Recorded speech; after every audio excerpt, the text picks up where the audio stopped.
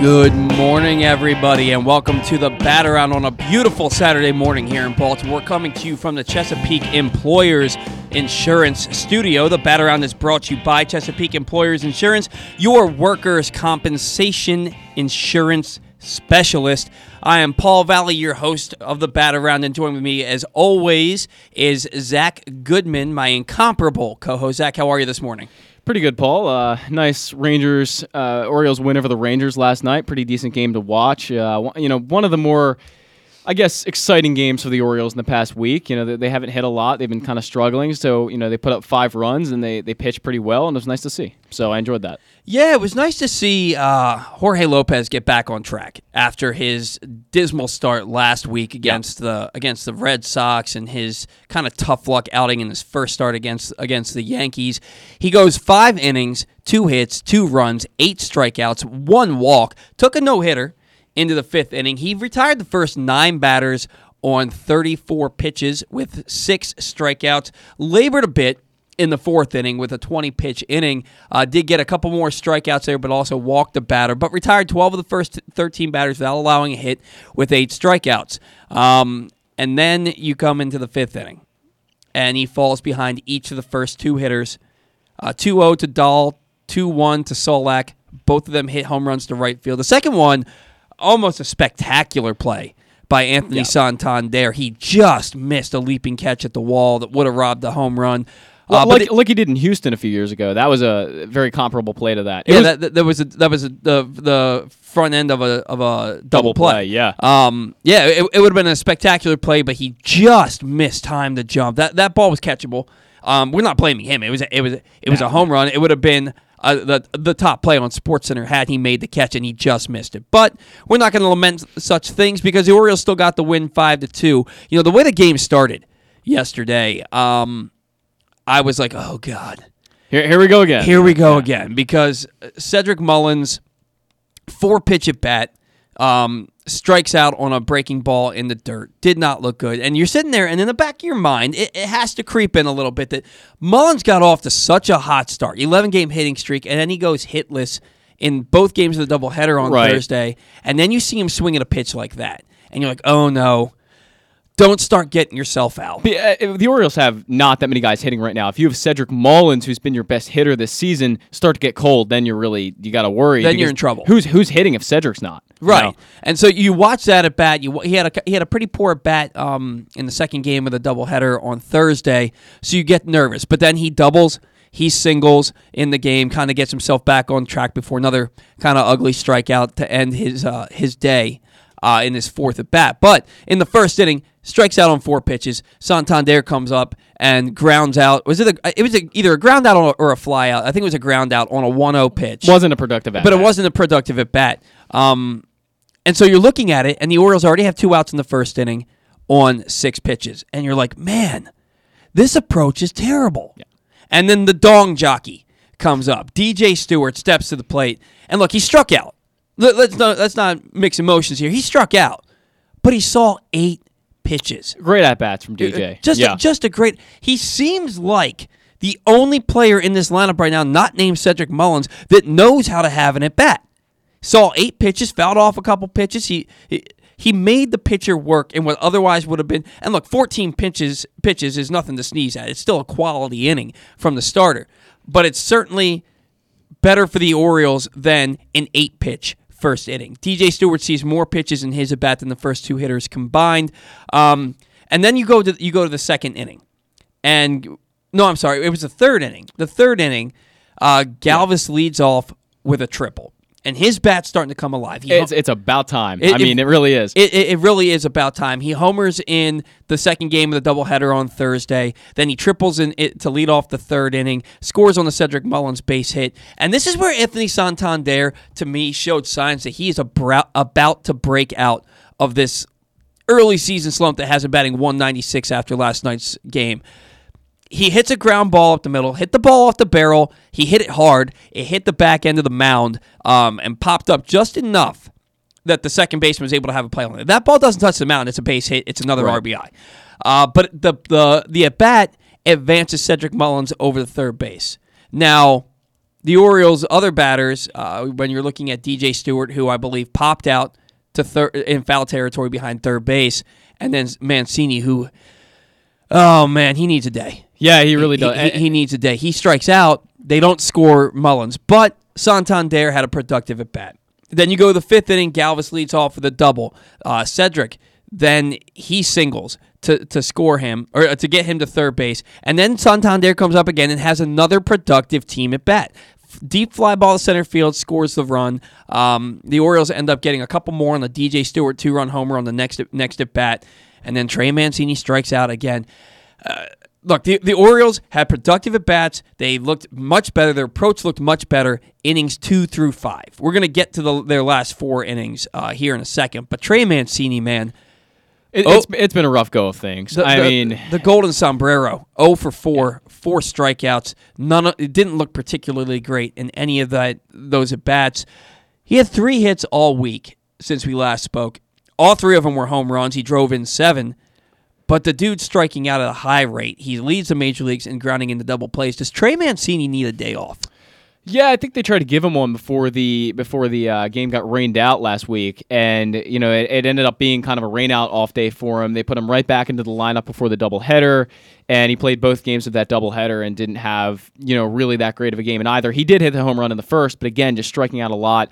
And generally, what I see with Trey Mancini right now, and frankly, a lot of the Orioles hitters, is just the chasing rate is so high. These guys are chasing everything.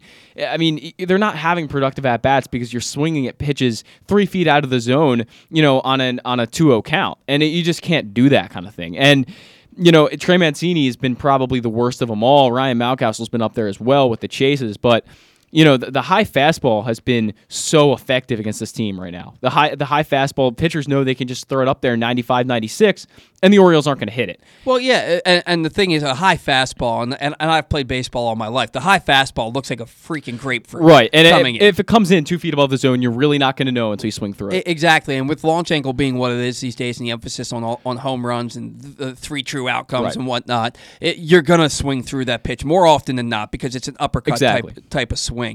So Trey goes 0 for 4 with 4 strikeouts. He did have the rain out off day, but I think he needs an off day where the team plays. Right. Sit back, Agreed. take in the game, maybe get some swings in the cages to keep yourself warm in case they need you to pinch hit. Maybe just DH. Maybe give him today and then DH him tomorrow. We haven't seen Ryan Mountcastle at first base at any point this year. That they've said that Rio Ruiz can play first base in a pinch. Maybe give somebody else an opportunity. You've seen Francisco play first base. Maybe give somebody else an opportunity to play first base. DH Trey, give him today. He doesn't want to come out. You don't want to take him out. But he needs to hit a reset. And what's frustrating with Mancini right now is the frustration that he's had going on. He's kind of acting like after every strikeout, he kind of pretends to slam his bat, or he just looks frustrated and he doesn't look happy. And that's what has made Mancini so good, is that when he gets in a groove and he gets confidence, he wrecks everything. And right now, he has no confidence. You can just clearly tell it. And I think that, he feels that he has something to prove. He's coming off a year where he didn't play at all, and he figures, hey, I got to get back out here and show these guys I'm still worth it, show these guys I can still hit. He does it in spring training, comes into the regular season and starts chasing everything and doesn't have any good at-bats. He's not hitting really at all, besides for a little bit of power. So I think Trey will come around. He's a professional hitter. He's Trey Mancini. He's going to come around. He's going to come around eventually. I don't know how long that's going to be. Maybe an off day will get him there. Even in his worst year, he was still close to a 250 hitter with 24 home runs, and you can excuse that because he had a knee injury that really hampered him the first half of that 2018 season. And that reminds me of this. Right now, what we're seeing from Trey Mancini is very similar to that year. He just he had a great start to the season, got injured pretty early on, and then by the All-Star break was so frustrated, went and saw Mo for a while, and then was able to come back and just be Trey Mancini for the end of the year. Yeah, and he'll get back to it. Yeah. And the strength is still there. The power is still there. And when Trey Mancini's going good, he's spraying the ball all over the field. All 3 of his home runs are either to right field or right center, and they're all missiles. He has the 2 longest home runs by an Oriole this year. He has some of the highest exit velocities. He's run into some bad luck because his expected batting average is 262, but his real batting average is 151. So, and that kind of goes along with, it seems like every team the Orioles have played has pack their Gold Gloves. Yeah. We have seen some stellar damn defense from the other teams against the Orioles. Some of that luck is gonna start to turn the other way. Hopefully, last night's performance was kind of a prelude to that. Right, a turning point for the Orioles. Yeah, exactly. And you mentioned frustration coming from Mancini. Boy, the last 4 innings, the Orioles hitters looked frustrated again. Colby Allard came in, man, and this is the 14th overall pick by the Braves in the 2015 draft. Came over to the Rangers in the trade for Chris Martin at the deadline a couple of seasons ago. He came in, completely shut down the Orioles. 9 batters faced, 9 up, 9 down, 5 strikeouts on 45 pitches. Orioles did not get a hit the last 4 innings, or a base runner for that matter. They ended up striking out 11 times, just the 1 walk, and they went 0 for 12 to end the game. A stark contrast compared to the beginning of the game. They hammered Fultonevich. They made him throw 82 pitches in 5 innings, 7 hits, 5 runs, 2 home runs, including a no-doubt Apo Taco from Rio Ruiz, which was nice to see. It's nice to see him hit one to the opposite field and kind of pimp it a little bit. That dude's had some struggles this year. I think he was 3 for 17 with 3 singles in his last 17 at-bats. It was nice to kind of see him get off the schneid a little bit there. Look, Orioles, it's no mistake. They started the year 3-0, and they then proceeded to lose, 8 of the next 10 games. Yeah, they were 2-8 coming into last night. Yeah, and they got swept by Boston. They lost 3 of 4. They played 4 games in 29 innings against the Mariners. It's not baseball, folks. Right. It's not professional baseball to have a major league team play a 7-inning game. I hate it. I can't stand it. Look, the writers, the journalists, the beat writers, everybody that covers the team, they love the 7-inning doubleheaders. And when I see them say, "Oh, I love the 7," I want to beat my head against the wall. It's not baseball, and if you don't want to be in the press box, then don't do it. I mean, look, you're giving your hitters 2 less innings to come back. Like the Orioles, they got down in game 1 of that doubleheader, and they weren't able to come back. But 2 innings, if 2 innings more happen, the Orioles will have more at-bats and more chances to come back. So it kind of steals away chances to win, I almost feel like. And I know if you want to win, you're going to have to hit in those 7 innings. I know that's the rules. That's the way they make it. But it feels like you're kind of stealing at-bats from hitters who could help you come back in these games. There's a specific game against the Yankees last year where the Orioles were trailing. I want to say they were down 5-3 in the 8th inning, and Pedro Severino hit a 3-run homer in the 8th, and they gave the Orioles a 6-5 lead heading to the top of the 9th. Now that was one of the games where Cole Sulser gave up a 3-run homer to Aaron Judge, and the Yankees ended up winning that game 8-6. But without the 7-inning rule, if that's game 2 of a doubleheader or one of the games in a doubleheader, Pedro Severino doesn't get that opportunity to hit that late home run. And I remember watching that game and thinking, man, I'm so glad this wasn't a doubleheader. The Orioles lost the game anyway because the Yankees still got their turn too. But it's not baseball playing 7 innings. But I digress. If we're talking about baseball rules, I saw you tweet about it, and I tweeted about it as well, the double hook rule that the Atlantic League is going to start putting in. No. What are they even thinking? I mean, this is probably... Let me just explain it for people who haven't heard about the double hook rule. It's a rule where, essentially, when your starting pitcher gets pulled, your DH also goes away. So, again, we're going back to more pitchers hitting. It just... Why? Like, what makes sense about this? You're going to waste guys on your bench really quickly. Ben McDonald made that point in one of the Orioles broadcasts. It just doesn't make any sense. Why would you... I have no... How does this help anything? I really don't understand it at all. It makes 0 sense.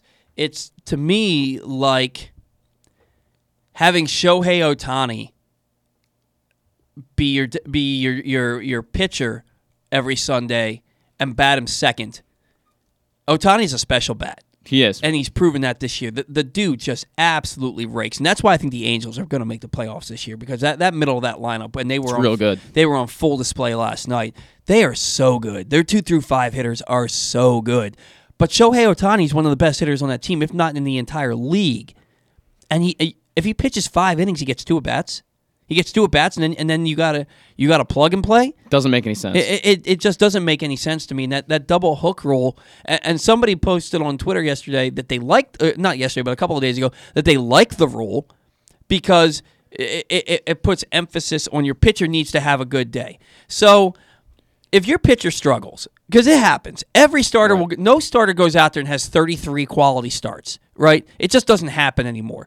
So if your starter goes out there and it's an off day, he just can't locate his secondary stuff, his fastballs are right down the middle, and he gives up 6 runs in 3 innings, you're going to punish your offense and tell him, hey, we're taking away your designated hitter who might be the best hitter on your team. In the Orioles case, it would either be Ryan Mountcastle or Trey Mancini or DJ Stewart. We're going to take away your best hitter and give your offense even less of a chance to come back. How is that fair? And this person said, well, then it just means that your bench players need to be that much better. If your bench players are that much better to make a difference, then why aren't they starting? Exactly. The only team this benefits is the Dodgers. Yeah. The Dodgers are the deepest team in baseball, and they proved that last night. I picked the Padres to win the World Series this year, and they might. That Dodgers team is so good. Yeah, they're almost unstoppable. They are so good. They're a machine. Right. No lead is safe. It's like the 96 to 2003 Yankees. No lead is safe against that team. It's ridiculous. But here's another argument from me about the double hook. Yeah. How is it fair to your DH? If you have a guy you DH and your starter goes 3 innings, even goes 4 innings, how is that fair to the guy that now he has to get pulled? It just doesn't make any sense. And some people so you're telling me that David Ortiz, who is going to go to the Hall of Fame as a DH, or Edgar Martinez, who's in the Hall of Fame as a DH, you're telling me that you're okay with those guys who don't have a position because they're not fast enough or defensively sound enough to play a position. You're going to tell me you're okay with not having those guys in the lineup? And yeah, you can say, well, then learn how to play defense. Okay. Hey, not for everyone. You learn how to play defense. All right. I was watching Moneyball last night before the Orioles game. It was on AMC, and one of my favorite scenes in that movie is when Billy Beane and Ron Washington go to Scott Hatteberg's house and they're trying to recruit him to play first base. And Billy Beane goes, and it's Brad Pitt playing this character. He goes, he's like, it's not that hard to play first base. Tell him, Ron. And he goes, it's incredibly hard. It's incredibly hard. Even first base, the so-called easiest position, is incredibly hard. Learn how to play defense. You learn how to play defense. There's still balls coming at you, ground balls 100 miles an hour at first base that you're going to have to snag. And generally, the guys who play first base are not as athletic as the guys on the hot corner at third base. Right. And it's much harder to snag. So you might think first base is easy. Take the throw that Michael Franco made to Trey Mancini last night that went in the dirt that Trey couldn't pick out. Do you think you could pick that one? Probably not if Trey can't pick it. So it is very hard to play defense, and you've got guys like you said. David Ortiz is not a starting first baseman, but he's your DH who's going to hit 35, 40 home runs a year. And you're taking that away with double hook. I don't know what purpose it serves. I'd like to see I know the Atlantic League is generally like experimental. They do these kind of things on purpose because they want to try new things. But why do we keep having to change the game that's been around for so long and so refined already? I mean, we might as well start making it 85 between first and second now instead of 90 feet. I mean, you could just change anything if you want to now. If you're going to start taking away your DH after the 3rd inning or the 5th inning or whenever your starting pitching goes out, it just doesn't make any sense. It really doesn't. It really doesn't. And we gotta get Stan the Fan on the line here. So Zach, here's what we're going to do today. We're trying to figure out how to keep your sounding off segment in this show with you now producing, because it's a little difficult. The sounding off segment was built in so that Zach could get give him a call. I'll explain this. The sounding off segment was built into the show so that Zach could have something to talk about while I was producing, while I was getting our first guest on the line. Now that Zach's producing, we don't really need that, but we don't want to take away Zach's segment because we really enjoy it when Zach gets fired up about things. So what we're going to do here is we're going to have you call Stan every week. And then when you get Stan on the line, we'll put him on hold, and then you're going to give your sounding off segment. And that way, because the first thing we talk about with Stan is always the sounding off segment anyway. So we put Stan on hold. We'll do your sounding off segment, and then we'll get Stan to hear the whole thing, and then he can give his take on this. And with that in mind, why don't you go ahead and give us your sounding off segment before we get Stan on? All right, I got to pull it up here. Wasn't expecting this, but let me pull it up. Okay. I meant to text you about it. I'm sorry. That's my bad. No worries. ESPN Power Rankings came out a few days ago, and I don't really think they reflect accurately what's going on in the league right now. The Yankees are ranked number 3. The Yankees, who are now, and this wasn't the case then, but now have the worst record in the AL at this time of the year for the first time since 1991. The Yankees are number 3. I get they're going to be good, but come on. The Yankees are not the number 3 best team in Major League Baseball right now. The Orioles are ranked number 28. Behind teams like the Texas Rangers, like the Arizona Diamondbacks, who have been awful, and you've got guys like Madison Bumgarner, who you're paying a ridiculous amount of money, coming out there and pitching terribly. You've got the 11.5 ERA. Right, exactly. And you've got the Kansas City Royals, who haven't lost a series yet on the year, and they're not even in the top 20. Like, what are we doing here? Are these power rankings based on who we think is going to win the World Series at the end of the year, or who is the best baseball team right now? I know the Orioles are better than 28. They are better than a lot of the teams that were ahead of them. And the Kansas City Royals definitely should be much higher. You see teams like the Yankees, they should be much lower. It's got to adjust based on what's happening. Right. And go ahead and get Stan on while I'm talking about this. Here's the thing with the Orioles. Okay, so you can't have your cake and eat it too, right, Zach? So if you want them to be indicative of what's going on right now, the Yankees at number 3, despite having the worst record in the American League and being in sole possession of last place in the AL East, they should be lower based on how they're currently doing. So right. the power rankings should be indicative of the current standings, not how the team is viewed exactly. Overall. But on the same chart, then the Orioles came into last night losing 8 of 10. So shouldn't they be ranked 28th? Where their standings are right now isn't indicative of how they're playing. They could be in second or third place, but losing 8 of 10 means that they're in the bottom third. I think it's fair to say they should be above the Diamondbacks. The Diamondbacks have been really, really bad. And I think, they lost 2 of 3 against the Yankees, but you could make an argument that the Yankees are in that bottom 5 right now based on how they're playing. They're playing awful. Yeah, they're not playing well. And I think that we get a little too wrapped up in power rankings because they're just power rankings. Sure, it's a fun little thing that means absolutely nothing. You know what I mean? It's not like a top 25 ranking for a college team. It's what people think. And ESPN, they're always skewed, right? They're always going to be skewed to the Dodgers, the Cubs, the Red Sox, the Yankees. Sure. That's just how they are. And with that in mind, we have Stan the fan on the line. Stan, first and foremost, how are you today? I spend so much time on my power rankings doing my own, and they mean absolutely nothing. Stan, where do the Orioles rank in your latest power rankings? Stan, your power rankings are the top notch. They are. They're the best. Orioles, and I'll give you what I think power rankings should mean. I had the Orioles at 24th. I had Arizona at 25th, Miami at 26th, Detroit 27th, Texas 28th, Colorado 29th, and Pittsburgh 30th. I can tell you right now that Colorado is going to take the bottom this coming week. They'll fall to 30th, and Pittsburgh will move out of the cellar for the first time this season. Also impressive this week was Detroit's sweep of the Houston Astros, but then they followed that up by losing 2 straight to Oakland. My view of power rankings is they should be a snapshot of the reality of that week. But again, I'm not spitting things through a computer. I'm intuiting. I'm looking at trends. It's a very inexact science. So I had the Yankees, and by the way, my power rankings run from Monday to Monday. In other words, every game you play Monday through Sunday affects your placement for the next week. I had the Yankees at number 9. And I've actually started to think, and his name escapes me, I had the perfect guy that I thought was going to take over for Aaron Boone next year, because I just don't think this team is built to win a championship. I think they've really made some missteps with this team. Yeah, it seems that way. It seems like the Yankees are the favorite in the American League every year coming through the off season, but they haven't even been to the World Series since 2009. Right.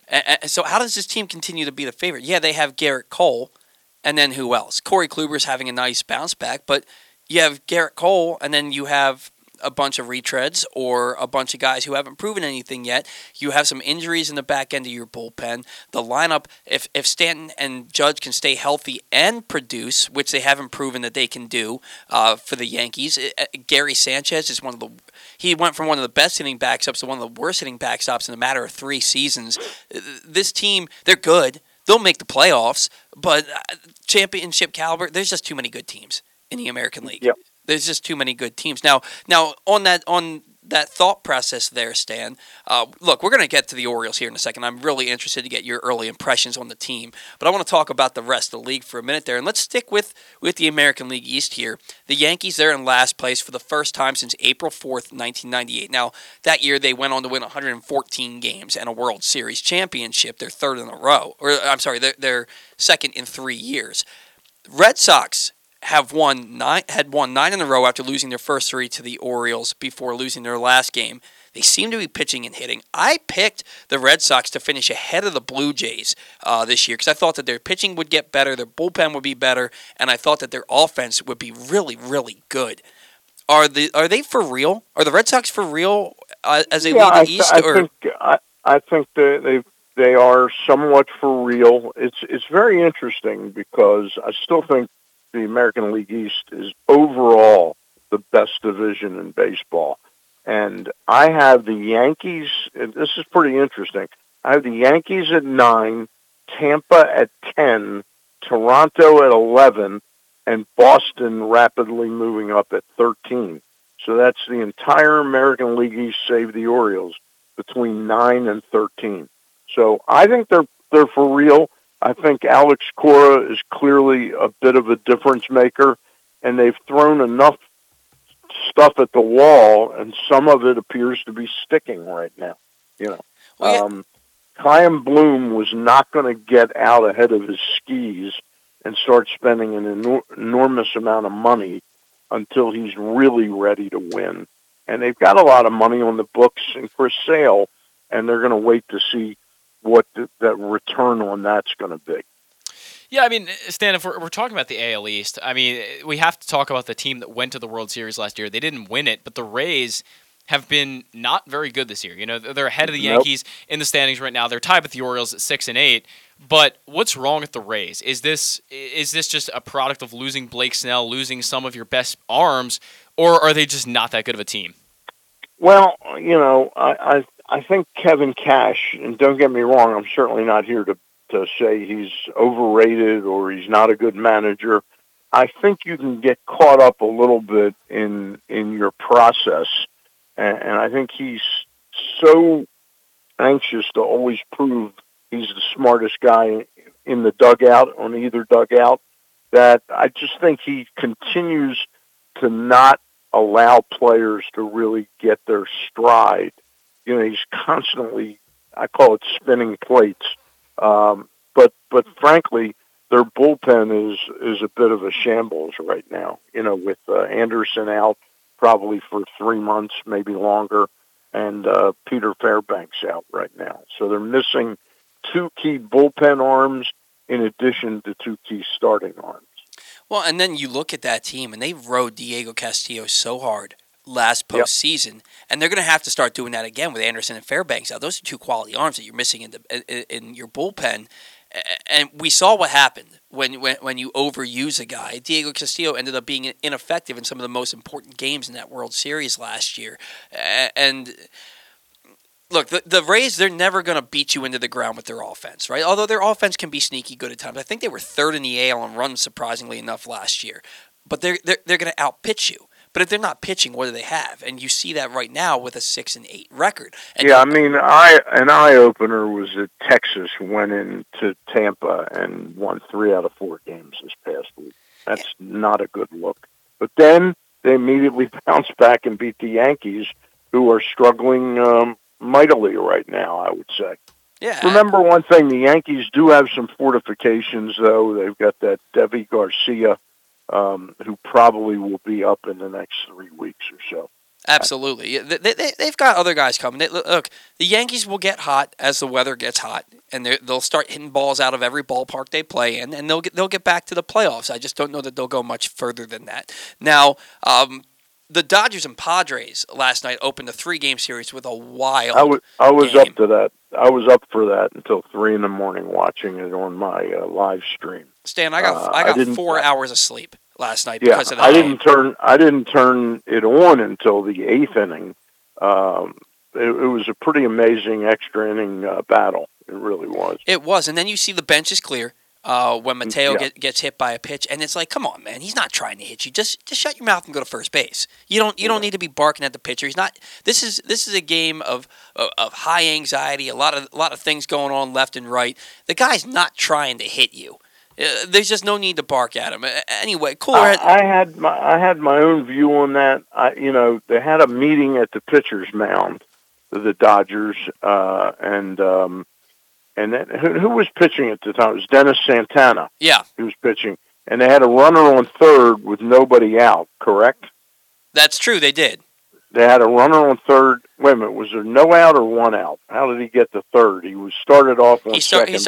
There was one out because there was a ground out to the right side. That's right. He got over to third base. I thought that he might have thrown at him because of the placement.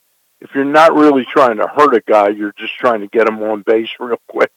I thought where he hit him on the thigh was where you'd hit a guy. Well, so then what would be the point of that? Is that to assert your dominance over the team? Set up a potential double play. Well, why not just put him on base then? Why not just intentionally walk him instead of throw at him? What pitch was it? Was it a fastball or? Yeah, it was a fastball. Yeah, there's no question. Yeah, fastball that bore in on him. It was just interesting. They had a meeting, and then his first pitch hits the guy, but it was much ado about nothing. Yeah, cooler heads prevailed, and then the Dodgers ended up prevailing. Stan, that team is so good. That team is they are so loaded. I got to tell you, I never heard of McKinstry until the other day. And the guy's got like 14 RBIs, I think. I saw somebody tweeting about it. He was a 1,001st pick in the draft the year that he got drafted. 33rd round. 33rd round. And 33rd round. What's his first name again? Zack. Zack would know, right? I have to know that. But yeah, so the Dodgers get that win, 11-6 in 12 innings. Fernando Tatis was really the story. He's activated after initial talk suggested his season might be over after that shoulder injury. He homers in his first game back. But I saw some swings from him last night, Stan. One swing, he let go of the bat with his front arm and finished the swing with it in his right arm. It looked like he was tentative. That's going to be a hard injury for him to sort of rehab and strengthen while playing. I think it needs like 3 weeks to a month of doing a lot of just physical therapy on that. I think playing is going to really countermand fixing that problem. Not to mention, interesting guys. It was interesting to watch Manny Machado though look like he got hurt during a swing. I think it was in the bottom of the 11th. I think it was. It was in the bottom of the 9th. The bottom of the 9th when they were down 6-5. When they tied the game up. That's right. When they tied the game up. It looked like he heard the check swing walk. It's funny about Manny though. They were talking about how much pain he was in while he walked to first. And I looked at the box score and saw that he had stolen a base earlier in the game. And I always remember Manny being very sneaky with like doing a con job on injuries and then taking off.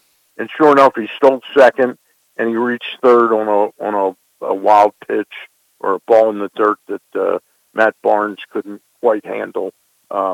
I'll tell you what the one fly in the ointment to me for the Dodgers is give me Corey Knebel or give me David Price. I no longer like Kenley Jansen as my closer. I just do not find him to have that extra stuff now that elite closers are made out of. And I think the answer is number 33. I think David Price is gradually going to move into that role.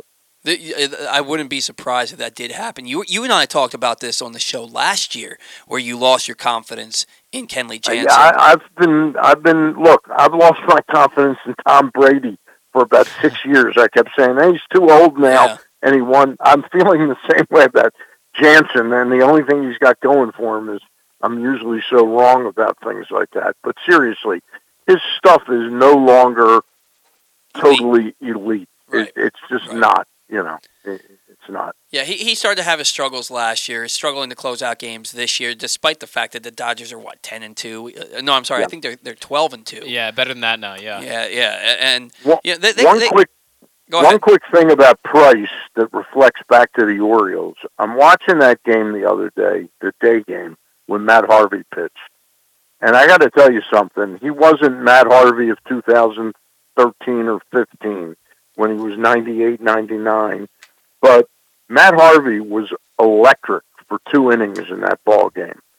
And I'm not saying that he still won't become a useful starter for the Orioles this season.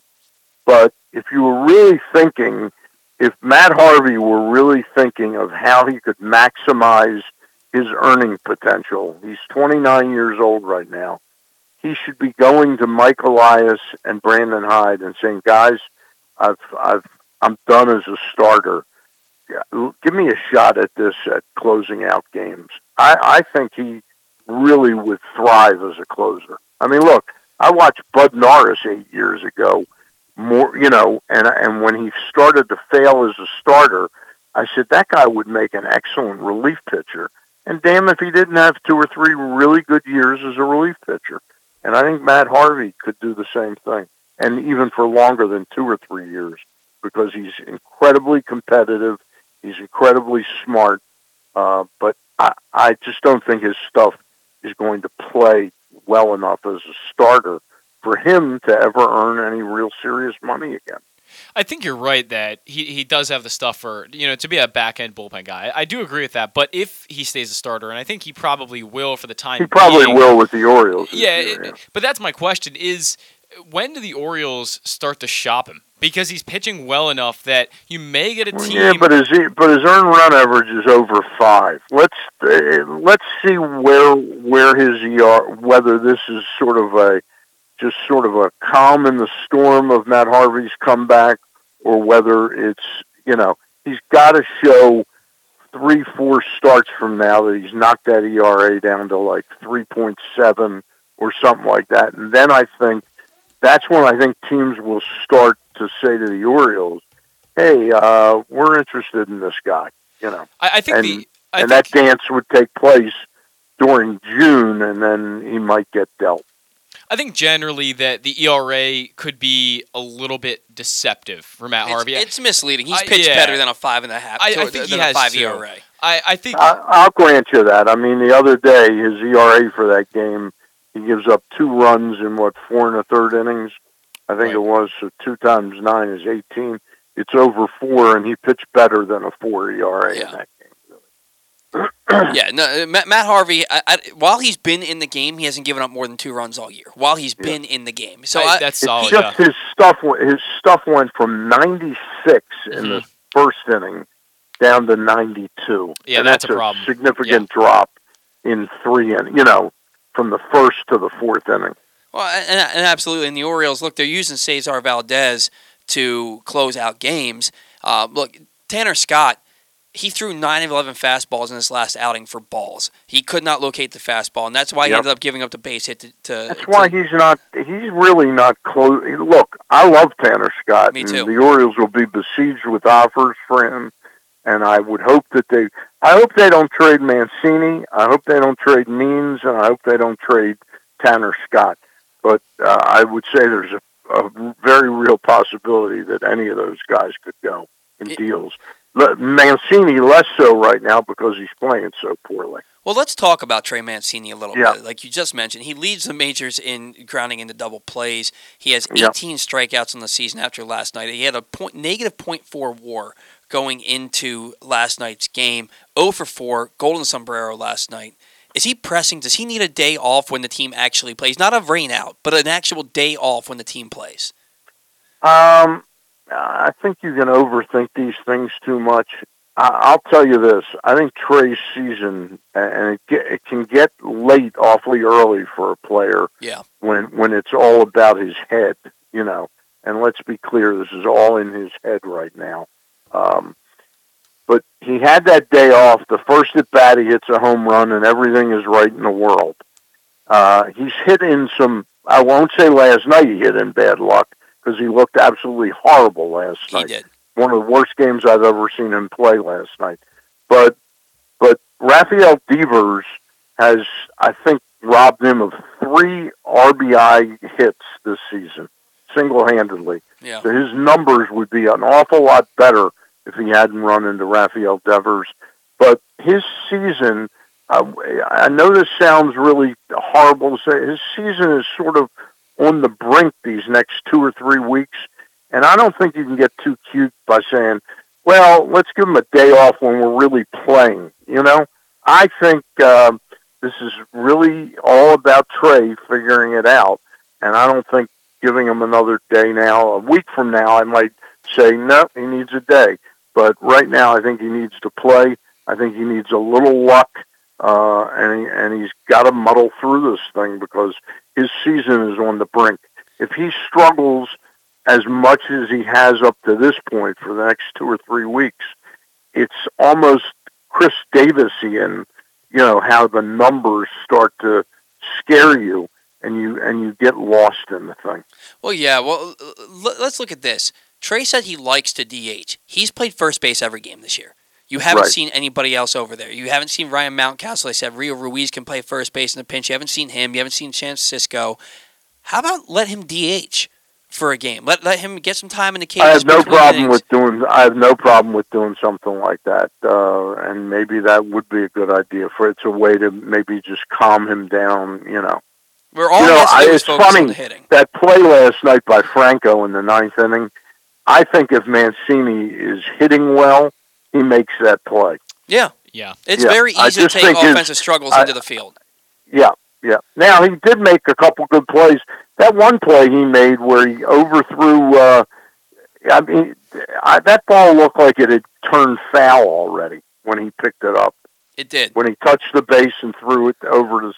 And that was a clever play by Freddie Galvis that Scott and Ben brought up. Ben, most importantly, brought it up.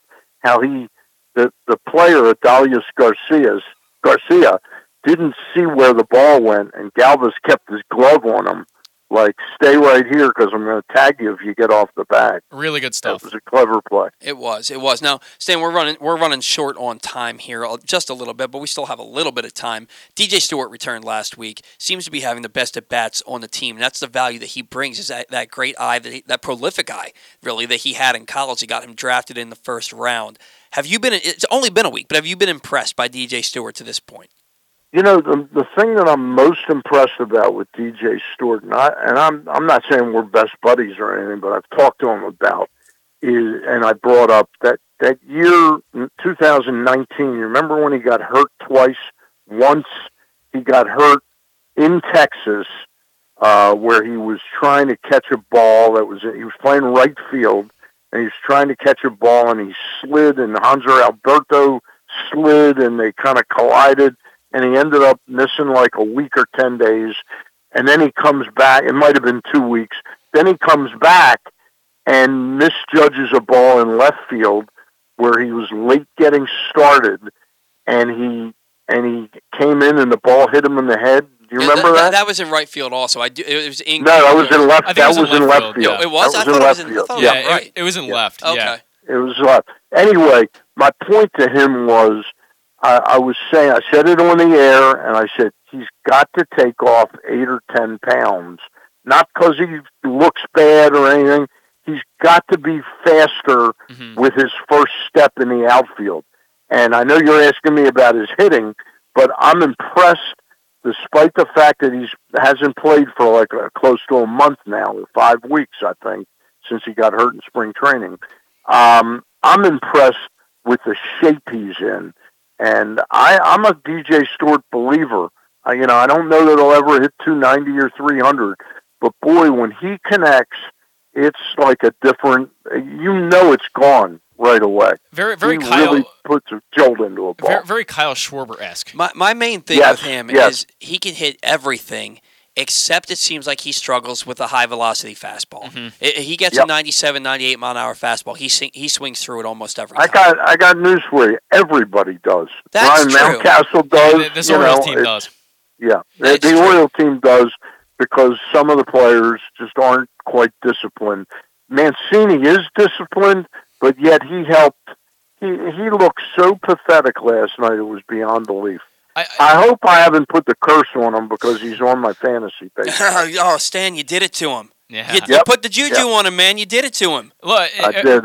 Should I give him away? Should I just put him on waivers? No, man. I just put him on your bench. Yeah. Put him on your bench before you do what the Orioles do. Put him on your bench for a day or two, and then I feel sorry for Trey. He doesn't know what hit him. You know.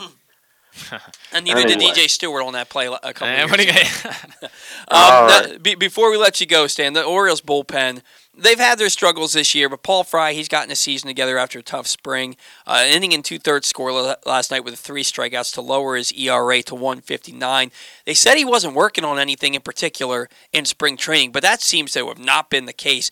Is this proof that you can't read too much into spring training? Well, I asked to hide that in the post-game Zoom last night, whether, and he said, it was some, it really wasn't anything that he was working on in spring. He just, he needed to get right, and he's gotten right, and he's really been tremendous out of that bullpen this year. Yeah, how good can this bullpen, even without Matt Harvey, if Sean Armstrong gets back to what we expect Sean Armstrong to be with Tanner Scott and Valdez, Fry back on track, how good can this Orioles bullpen be?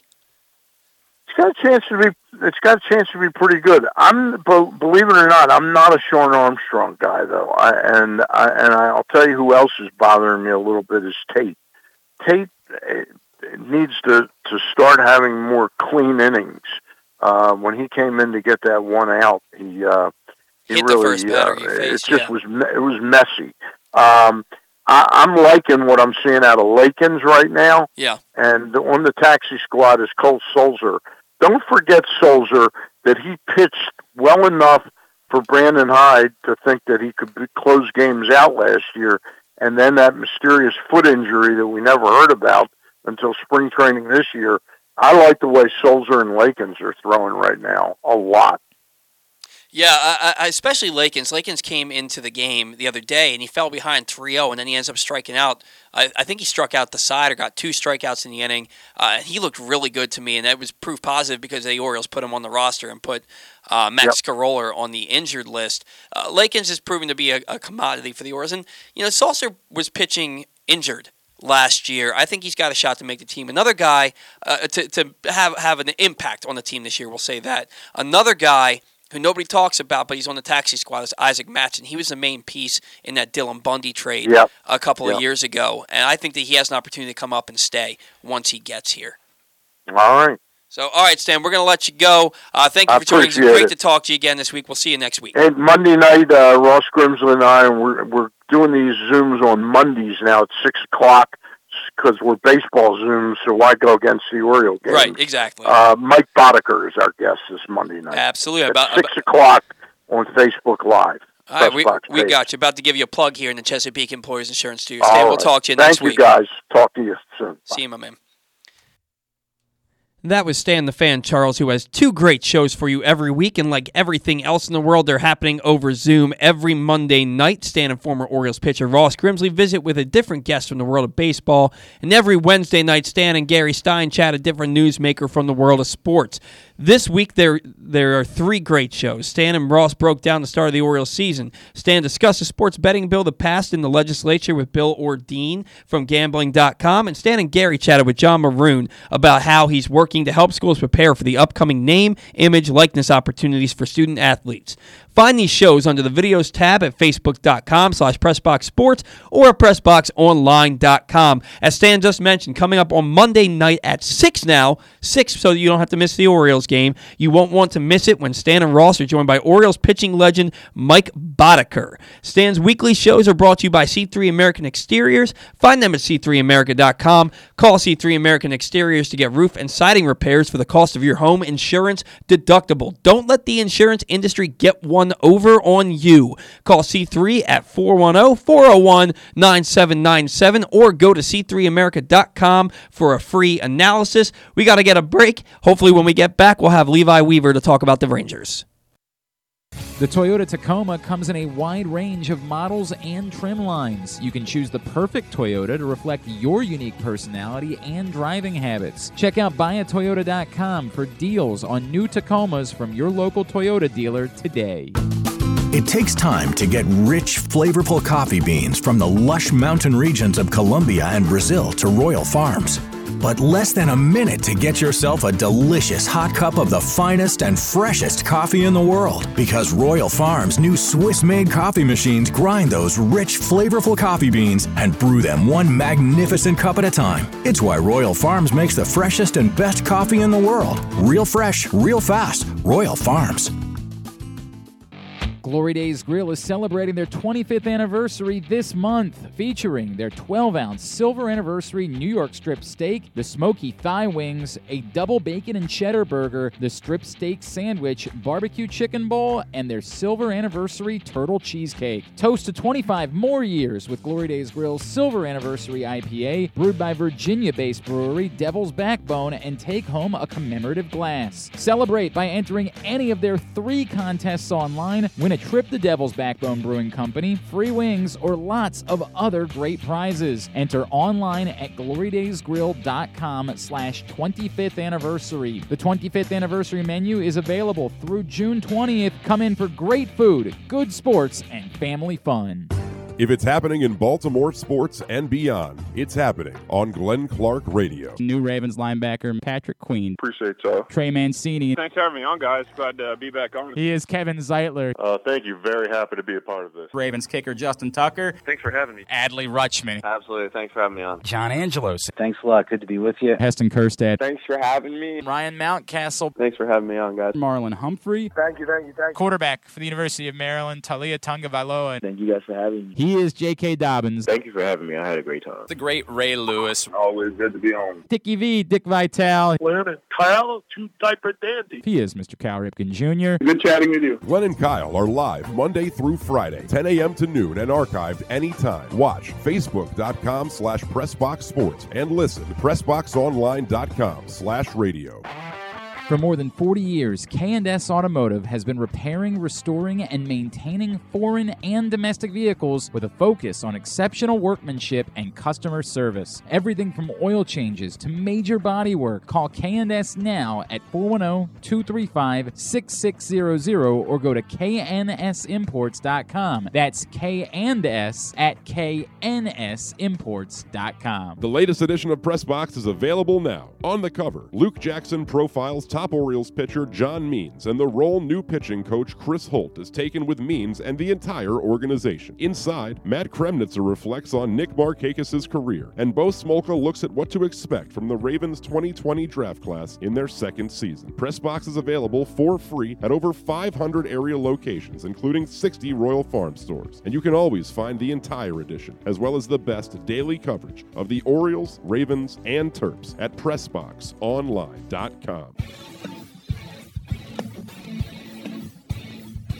All right, welcome back to the Battle Round, coming to you live from the Chesapeake Employers Insurance Studio. I'm Paul Valley. Joining me, as always, is my co-host, Zach Goodman. And on the line right now from The Athletic, we have the beat writer for the Texas Rangers, Levi Weaver. Levi, how are you this morning?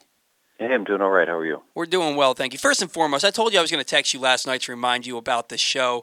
I got so wrapped up watching the Orioles-Rangers game and then the Padres-Dodgers game, based on your Twitter feed, you were watching that late West Coast game too. I completely forgot to message you until this morning, so my apologies about that. That is all right. I was up watching the game as well, but we're maybe not as bright as usual this morning. So if I say any names of old 1980s Texas Rangers instead of current ones, that's the reason why. No worries, man. I got 4 hours of sleep after that game myself, so I'm right there with you. Now, before we get into talking about this Orioles and Rangers series, when you Google Levi Weaver, the first thing you find is Levi Weaver, American musician. How did you go from being this? And I listened to some of your songs last night just to see how you heard, and you were pretty darn good. How do you go from being this musician who's pretty good to becoming a baseball writer for the Texas Rangers? Thank you, by the way. We that is a really long story. I'm trying to think of a short way to answer it. I kind of hit writer's block as it pertained to music, and we had just moved to Texas, and I had a friend that was the digital sports director at the ABC affiliate here in in Dallas, and he asked if I wanted to kind of do some blogging about the Rangers. And so I thought, well, yeah, I mean, I'm not really doing anything else right now. And I did that and kind of fell in love with it. And in 2016, there was a girl that had a full-time gig as the beat writer, and she moved to Guam, and we kind of talked about, hey, man, do you think you want to do a career change? And I thought, 36 years old, you can only do this, hit the road for so long. And yeah, let's try it. Let's see what happens. So I did it, fell in love with it, and here we are.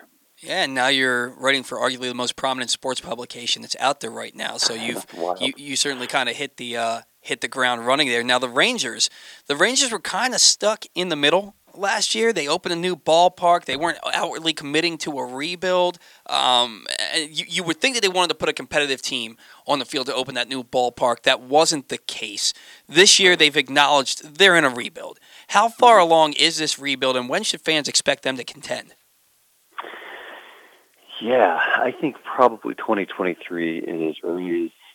You'd want to really look at them as genuine contenders. It was an interesting offseason this year because, yes, they're in a rebuild, and yes, they're in a youth movement. And so from a youth movement standpoint, you've got guys like Leody Taveras in center field. And, I mean, we're seeing Anderson Tejeda right now because Brock Holt is on the IL. But you've got that, actual young group of guys. But this offseason, they also acquired some guys that are in that sort of mid-20s range. So they traded Lance Lynn for Dane Dunning. They traded for Nate Lowe at first base. They signed David Dahl.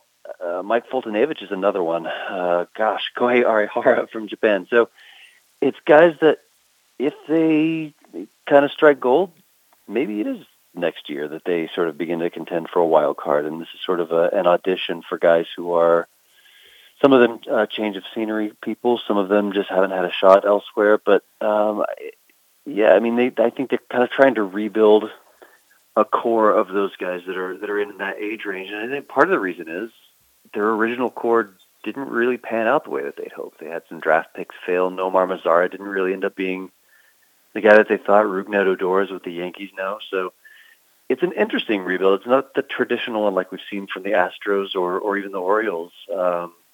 It's kind of a hybrid almost. Yeah, it's not really a tear it down and build it back up situation. It's, we have some of these guys like a Joey Gallo and a Nate Lowe who are on this team, and they can help the Rangers stay in games. And let's build around those guys with some younger talent. And I mentioned Joey Gallo and Nate Lowe. Here in Maryland, we know Nate Lowe. He's a former Maryland Terrapin. He played for the Tampa Bay Rays, so we saw him a lot in the American League East. But aside from Gallo and Lowe, not many other recognizable names on this active roster if you live outside of Texas. How young is this team, and who's somebody that you think could burst onto the scene for the Rangers this year, not just in the lineup but also on the pitching staff? Yeah, I mean, they're pretty young. They're not like all early 20s young, but they're pretty young. There was a lineup the other night where I think Jose Trevino, the catcher, was the oldest guy in the lineup, and I think he's 27. So as far as breakout candidates, I mean, this might be cheating because he won a Gold Glove last year, but Isaiah Kiner-Falefa, I think is going to be a defensive whiz at shortstop. I think he is good enough to really, I think he's good enough to win a Gold Glove there as well. The question is whether he's going to be able to hit enough to do it, and he's shown flashes of being able to do that. So yeah, I think he's one. In the minor league, Sam Huff is probably a name to look out for. He had a little bit of time last year, and he's a catcher. He's tall. He's kind of in that Joe Mauer type frame, but the man has just monster power behind the plate. He can hit the ball a really long way. So he's somebody to look out for. Rotation-wise, man, so far Dane Dunning has looked really good. He came over from the White Sox in the Lance Lynn trade. I think he's starting tonight.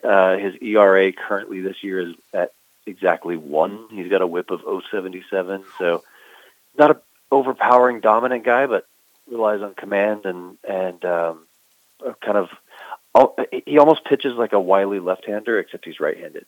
So he looks pretty good so far. You mentioned this is kind of a hybrid rebuild in some ways. They're signing guys. They're trying to make the major league roster better while they're brewing all the young talent in the minor league system.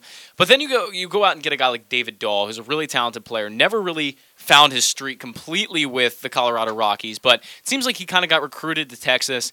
Is that a guy they look at And maybe you can make the same, argument for Brock Holt. Are those guys going to stick around on this next competitive team, or are they just kind of placeholders right now, waiting for the next wave of Rangers talent? I think Brock Holt is probably a placeholder, and the reason that I say that is Josh Young was their first-round pick a couple of years ago at third base, and I think as soon as he's ready, he'll be their third baseman.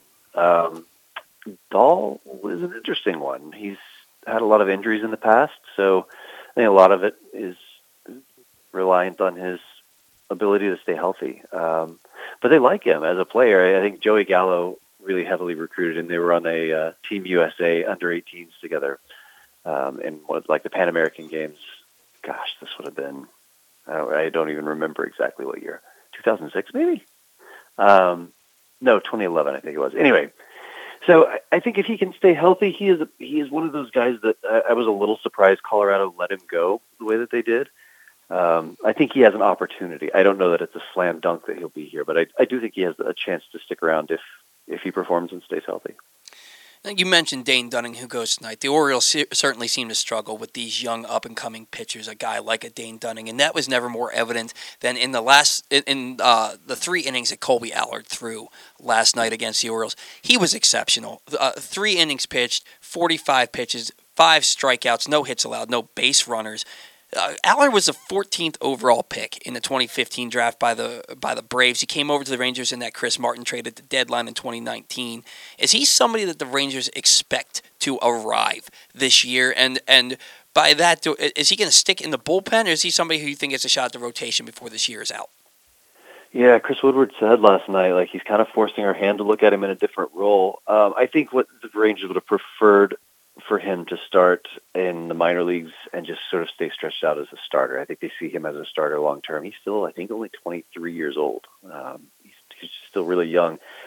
Last year they gave him a shot in the rotation, and he just was not good. I mean, it was, and again, he's really young, so it's not that he was, not a talented pitcher. It just kind of was taking his lumps at the big league level, and he'd show flashes of being good, and then flashes of he would just get torched. When he's come out of the bullpen this year, he's looked really, really good, and I think the Rangers are going to eventually probably give him a chance to start. My guess is the guys like Jordan Lyles and Kyle Gibson and maybe even Mike Fultonevich are auditioning for contenders at the trade deadline. Right. And so then you'll start to see guys like him, like Allard and Joe Palumbo and Kyle Cody begin to step in and be the rotation. But again, a lot of these guys didn't pitch a whole ton of innings last year, and the team doesn't really necessarily want to ramp up their innings usage this year either. So I think all of this is with an eye to 22 and beyond. Allard has certainly looked good this year. You're not wrong there. Yeah, the rotation as a whole has looked good. Now you can forgive Fultonevich's start last night. He wasn't very good against the Orioles, but for the most part, they've been serviceable at worst. Art Harris pitched really well. You mentioned Kyle Gibson. He's been serviceable. Dane Dunning's been fantastic. How good can this rotation be, and is the bullpen good enough to keep this rotation prominent this season? I would honestly say you're probably, if you look over the last 10 games, seeing how good the rotation can be. I do think they might be outperforming their expectations a little bit, which, hey, good for them. But on paper, it didn't really look like a great rotation this year. I mean, 2 of the spots are technically what they're calling tandem spots. So you've got, after Jordan Lyles, is Wes Benjamin, who is kind of a control-first left-handed pitcher, and then you've got Taylor Hearn following Jordan Lyles. But as far as the bullpen goes, they've been surprisingly good. They had so many guys get hurt. I mean, I think their top 5 or 6 relief pitchers were injured, and that's a very large percentage of the bullpen. That's like almost all of it. And they've had guys kind of step up and do all right. There's a Rule 5 pick, Brett DeGuss, has had... Their numbers don't look great because the first 2 games of the season, they were just abysmal. Like, they were really, really bad the first couple games of the season, but they've been really good since. And so it's kind of this surprising, like, all right, well, I guess this guy throws 97 and is getting a bunch of strikeouts, so that's cool. Josh Spores is another one, and they sent him down to activate Joely Rodriguez yesterday. I was a little surprised at that. So, yeah, I don't know. I kind of feel like we expected the offense to be kind of good, and they've been really hot and cold, and I didn't expect the pitching to be very good, and they've actually been pretty good. So goes to show what I know about baseball, I guess. Well, yeah, the pitching has been. I was surprised to see when I was looking at this roster last night to see how good the pitching actually has been. A lot of fairly low ERAs in that rotation and in that bullpen. You mentioned some injuries on the team. Brock Holt and Chris Davis. They were some free agent acquisitions. In the off-season. They're both on the injured list. Chris Davis, he's a big-time power bat who's had an off-season the last couple of years, or down seasons, the last couple of years. What are their expectations for him, and do you have any updates regarding their injury status? Yeah, so that is a mystery to me on what I keep getting the sense that Chris Davis, that something's up. And physically, they said he's probably a week and a half away. But then there's you hear these comments like, from a physical standpoint, he's just a couple weeks away, and then at that point, it's just a baseball decision.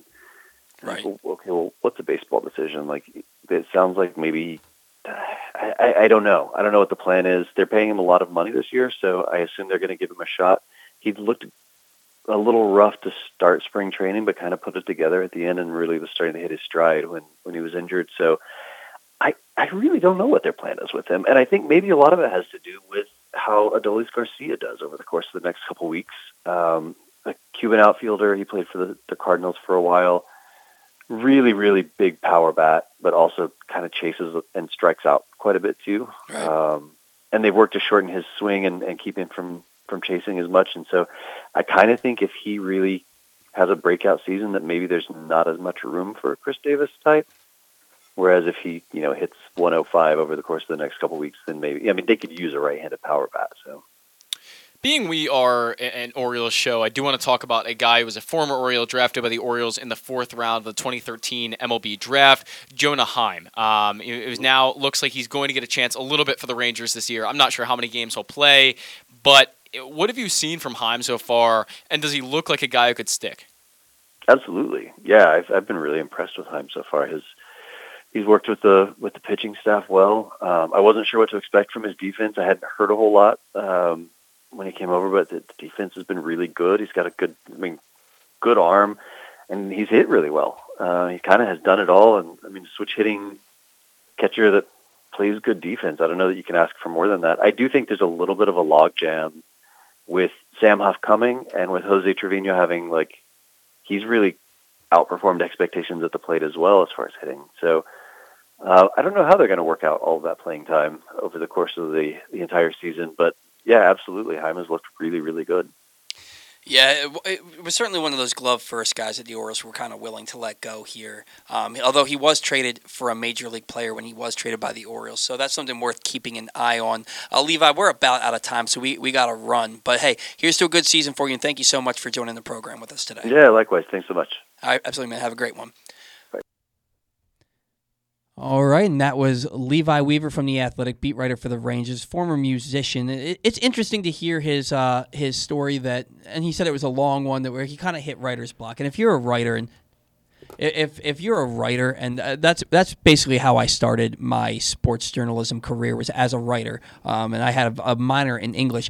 Writer's block is a real thing, man. It's a real thing, and it's really difficult to get out of it. I used to write songs when I was like a teenager, and then I stopped because I didn't know what to do anymore. And they weren't on the level that Levi Weaver writes. But it's hard to write stuff like that. It's hard to write in general. So it's interesting to see a guy who had writer's block as a musician and a songwriter move over to something else that was probably foreign to him, but such a good writer that he can kind of hit the ground running and really build a nice career for himself. Yeah, and working for a very respectable, very big publication that's really come on the rise the past few years, The Athletic. So that's certainly fun to see, and he gets to cover a team that's pretty exciting. The Rangers are. They're struggling right now, just like the O's are, but they've got a future, they've got a plan in place, and they've got fun players like David Dahl, who I really, really like, and they've got a lot of young talent coming up through the organization. So fun team to cover for sure. Yeah, the Rangers, I've always liked the Texas Rangers, and I think it went back to when Palmeiro went back over to them. I've always liked the Rangers. I like Joey Gallo. He's certainly one of the more entertaining players in the league, and he's got just such incredible power in that bat, and it's nice to see his bat kind of come to a more complete bat, right, and not home run or bust before. Where he had more home runs than singles at one point in his career. So that was nice to see. Look, we got to get a break, and then we'll come back and do the payoff pitch. Just remember, if you're headed to a baseball game this season, you're going to need to wear a mask. So why not wear masks to celebrate our hometown and the teams and athletes we love? PressBox is offering 3 different types of home team masks, including a purple and orange Maryland flag pattern 20-inch neck gaiter, plus a Celebrate 8 purple neck gaiter honoring the former MVP quarterback, and an over-the-ear 2-ply Maryland flag mask featuring a faded version of the iconic state flag. Folks, these are decorative masks. They are not CDC approved, but they are perfect for hanging out and watching games while being respectful of those around you. Get your masks right now at PressBoxOnline.com/masks. That's PressBoxOnline.com/masks. When we come back, we'll do the payoff pitch around the league and Orioles banter. Redefine your skills, inspire change, and make a difference. The Army offers the new generation of youth the ability to be part of something bigger than themselves, while also improving who they will become individually. Soldiers have the ability to impact the world in many different ways. The Army supports humanitarian missions ranging from the COVID-19 response to natural and man-made disasters. Visit goarmy.com/Baltimore.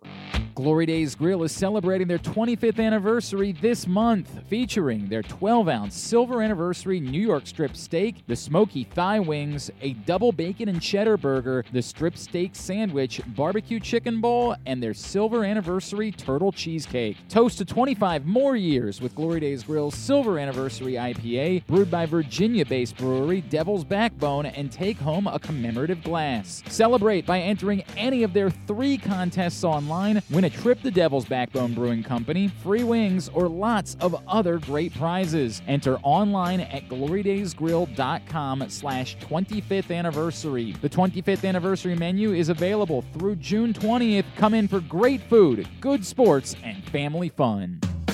For more than 100 years, Chesapeake Employers Insurance has been helping Maryland businesses keep their workers safe. With competitive pricing and an AM Best A- financial strength rating, it's no surprise that Chesapeake Employers is Maryland's largest writer of workers' comp insurance. At the end of every workday, someone's waiting for your safe return. Connect with your agent or visit CEIWC.com. C3 American Exteriors is the area's best and most trusted roof and siding specialists. C3 is also an insurance adjuster's worst nightmare and a homeowner's dream come true. With all of the bad weather, chances are you have some roof and siding damage. Call C3 American Exteriors now to get your roof and siding repairs for the cost of your deductible. Don't let the insurance industry get one over on you. C3 guarantees a 48-hour rapid response. Call 401-9797 or go to c3america.com for a free analysis. The journey begins on remote mountain farms and plantations in the lush tropical regions of countries like Colombia and Brazil, where the best coffee beans are grown. The beans are harvested by hand, carefully sorted, bagged, shipped, and finally roasted. And the journey ends as your cup of rich, flavorful Royal Farms coffee, the freshest and best coffee in the world. Real fresh, real fast. Royal Farms. The biggest pro wrestling stars today and all time all have one thing in common. You've heard them on Jobbing Out. Matt and Nick Jackson, the Young Bucks. Thanks for having us, man. Appreciate it. Adam Cole. How are you guys doing today? Matt Riddle. Yeah, man. Thanks, man. The champ, Drew McIntyre. Oh, thank you for having me. The great Ron Simmons. Damn. Keith Lee. Appreciate you guys having me, man. Bill Goldberg. My pleasure. Charlotte. Thank you so much for having me. Mick Foley is with us. This is the greatest name for a wrestling show I've ever heard. MJF. I'm glad you're happy I'm on this show because I'm freaking miserable. Le champion. Chris Jericho. Le champion. AJ, Aaron, Brandon, and Glenn are talking pro wrestling every week on Jobbing Out. Find it at PressBoxOnline.com/radio, iTunes, and SoundCloud.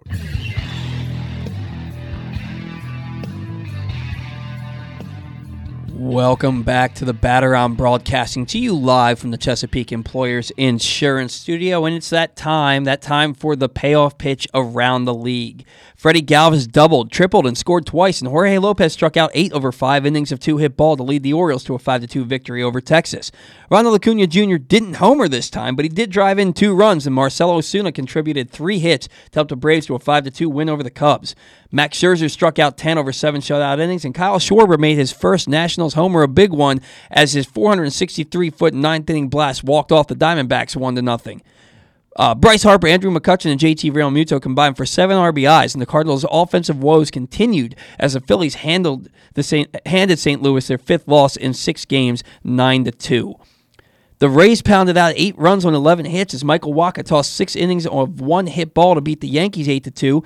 The Yankees are in sole possession of last place for the first time since April of 1998, a year in which they won 114 games en route to a World Series title, proof that nothing is won in April. Nick Castellanos and Joey Votto each homered and drove in 2 to aid Jeff Hoffman's 6-inning 1-run performance and send Cleveland to the showers 10-3. Jazz Chisholm and Starling Marte each homer to spoil Anthony DeSclafani's sparkling performance as the Marlins used 3 8th-inning runs to defeat the Giants 4-1. J.D. Brubaker picked up his second win while lowering his ERA to 1.76 with 6 innings of 1-run balls. The Pirates beat the Brewers 6-1. Mike Trout, Justin Upton, and Jared Walsh, we talked about this a little bit earlier, combined for 5 hits and 9 RBIs in the heart of that Angels order, including a grand slam by Upton, and the Angels walloped the Twins 10-3. Frankie Montas outdueled Jose Urena with 6 shutout innings, and the A's won for the 7th time in 8 games after starting the year 0-6, outlasting the Tigers 3-0. Down 3-0 after 5 and 5-2 after 7, the Mariners scored 2 in the 6th, 2 in the 7th, 1 in the 8th, and walked off the Astros 6-5 in the 9th on Ty France's second hit of the ball game to keep the red-hot Mariners, owners of baseball's longest playoff drought, in first place.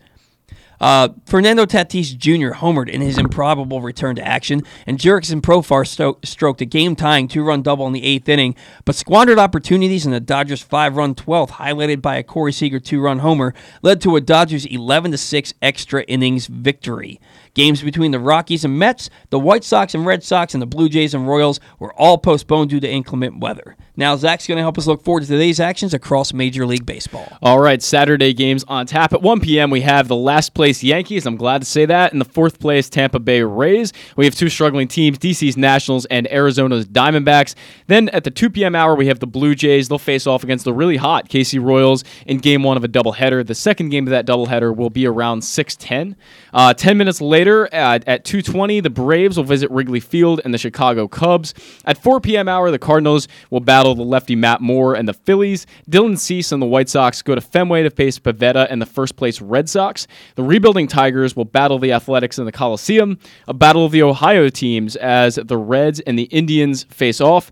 We have a 5 o'clock start time in the first game of a doubleheader between the Rockies and the Mets. The second game of that doubleheader will begin around 8:40. 6 p.m. hour, we have the electric Sandy Alcantara. He'll take on the Giants. We have at 7 p.m. the Orioles and Dean Kramer. They'll play Game 2 versus the Rangers and Dane Dunning at the brand-new ballpark there in Texas. The Pirates, they'll visit American Family Field in Milwaukee. Superstars all around at 8:40 is Kershaw battles Yu Darvish in a Dodgers-Padres battle. That'll be a fantastic one. Tune into that one for sure. 9 p.m., the Twins will go up against the Angels in Anaheim. And then finally, the last game of the night, the veteran Astros will battle the red-hot Seattle Mariners, who are still, like you said, in first place, which is awesome for them. Really, really enjoying that. Yeah, man, they haven't made the playoffs since 2001. It's been a while. And I'm sitting there last night, I'm like, I'm pretty sure they have the longest playoff drought. And I was like, maybe the Diamondbacks. They do. But the Diamondbacks made it in 2017, and they made it before that, too. That was the year they got J.D. Martinez down the stretch. Yeah, the Mariners have not been to the playoffs since 2001. They won 116 games that year, the best record in the history of Major League Baseball, and then they lost in the ALCS to the New York Yankees, of course. That roster was unbelievable. Yeah. That 0-1 Seattle roster, it was absolutely stacked. And that's the year they had just lost A-Rod. And imagine if A-Rod hadn't gone to the Texas Rangers and still been with the Mariners, they would have won even an incredibly more amount of games. I mean, they could have been 115 at that point. I forget what the exact number was, but it was a lot. So, which team was it that you're talking about? We're talking about the Mariners. Right. They won 116 games. 116. Okay, so they would have won even more if A-Rod had still been around. Yeah, he got traded to the Rangers, played 2 years there, and then went to that storied Yankees career with all the steroid scandals. But anyway, look, Steve Melewski just texted me and asked if we can go on 5 minutes earlier with him. So we only have 10 minutes for Orioles banter, so we're going to get right to it. I'm calling this segment of Orioles banter Staying Power. Somebody asked me on Twitter a couple of days ago whom on this roster I expect to be on the next Orioles winning roster. Look, I was at work, so I couldn't really put too much thought into it. I gave a quick answer off the top of my head, but then I really started to think about it. I thought it could be a fun segment for this show, so that's what we're going to do. So I have here the Orioles position players. We're going to go through each player. And we're going to say yes, no, or maybe and give our reasons why. First, Cedric Mullins. I'm going to say yes. He's been the Orioles' best player to start this season. The defense is there. He's their first true leadoff hitter really since Brian Roberts. We've seen guys like Adam Jones, Manny Machado, Nick Markakis, Chris Davis, Trey Mancini. Maybe not Trey, but there were talks about it. We've seen guys like that, not your prototypical leadoff hitters, start the games for the Orioles. Cedric Mullins, I think, has the staying power to be on this next contender. Yeah, for me, I think it's a maybe. He's had a great start to the season, and he looks great. But I want to see generally a little bit more. And I want to see a full season of success from Cedric Mullins first before I go out and say he's going to be on the next winning team, the next winning franchise. And so I think with Mullins, the defense is there, like you said, but I just want to see a full season with the bat. So a maybe for me. Leaning toward yes, but maybe. Yeah, I look at his bat, and he hit 278 last year. Yep. And the on-base percentage is there this year. He's having better at-bats. I want to see more stolen bases. He's only got 2 this year. I want to see more stolen bases from Cedric, but I think that he's got staying power. Anthony Santander, I have him as a no. I think that he's the Orioles' top trade chip. I agree. I don't want him to be traded, but I think he's going to be. I think they have a logjam in the outfield, and I think he's going to be the guy that's traded to bring some prospects back. Yeah, I mean, I've made this argument a couple times on the show, but I think just the fact that his value is so high right now, and there's no guarantees that his value will stay that high. What he did in 2020 was so amazing. I mean, he was in MVP talks halfway through the season last year, and he led the Orioles in extra base hits. I think he'll be traded at some point too. DJ Stewart, I have him down as a maybe, and this is why. Same. He's taking the best at bats of anybody on the team. But when Austin Hayes comes back, they said he could come back tomorrow. It's more likely he comes back on Tuesday in Miami. When he comes back, DJ Stewart's going to the bench. He'll get his playing time. He'll make his 3-4 starts a week, and he'll have pinch hitting duties. But it's up to him to prove that he belongs in this lineup day in and day out. But right now, with Santander, Mullins, Hayes coming back, Mountcastle, you don't want to just straight up DH him every game. DJ Stewart's got to fight to keep his name in the lineup every day. I think he could be middle of the order or top of the order hitter for the Orioles in the coming years. So it's a maybe for him for right now. Yeah, I think I'd agree with that. I mean, DJ Stewart's going to have to play the field a little better. Maybe like Stan said, I know Stan talked about if he loses a little weight and gains a little pep in his step a little bit more, maybe a quicker DJ Stewart can play a better outfield. His outfielding is okay. It's not, his defense is average. His arm is really good. I do like that. But I think based on his defensive limitations, I'm not sure his bat is going to do enough to keep him here long term. But he's fine for now. Ryan Mountcastle, that's a yes. Yeah, sure. He's going to be one of the Orioles' best hitters for the next 10 years. Ryan Mountcastle is a definitive yes. Austin Hayes, I have him as a maybe. Because, look, when he's on the field, he can be a difference maker, but he's rarely on the field. This is a guy who's been injured a lot in his career. If it's not a broken rib or a strained shoulder or a broken thumb, it's a strained hamstring. He has to stay on the field. And now if he comes back and he puts in 140 games, 135 games this year, hits 280 with 15 to 25 home runs, then yeah, my answer will change to yes at the end of this year. But until he can prove he can stay healthy, he's a maybe for me. See, for me it's a yes because I don't think you can let a guy like Austin Hayes go simply because he's so ridiculously talented. There's everything there. He's got every tool and he uses them all. And he's the arm is amazing. The power is there. He's an amazing player who can't stay on the field. If he stays on the field, the answer is definitely yes. If he can't, and he has more injuries this year, and he plays 40, 50 games, I'm not sure the answer would be yes. I don't think so. Well, yeah, and you look at the Orioles outfielders. Santander's had an injury history. Same with DJ Stewart. Same with Yasniel Diaz. Another reason to trade Santander, because you don't know what that future injury, future really looks like for him. Trey Mancini. The Orioles don't have. He's a maybe for me. The Orioles don't have a big time first base prospect. They just don't. Right? They didn't get Torkelson in the draft last year because they ended up not finishing with the worst record, say the number 2 overall pick. If they're picking number 1 overall, Torkelson's the guy. But they don't have him. They don't have Andrew Vaughn. Right. They have Trey Mancini, and then in the minors they have Tyler Nevin. They don't have a big first base prospect. If Trey Mancini was 26 years old, it would be a definite yes for me. He's 30.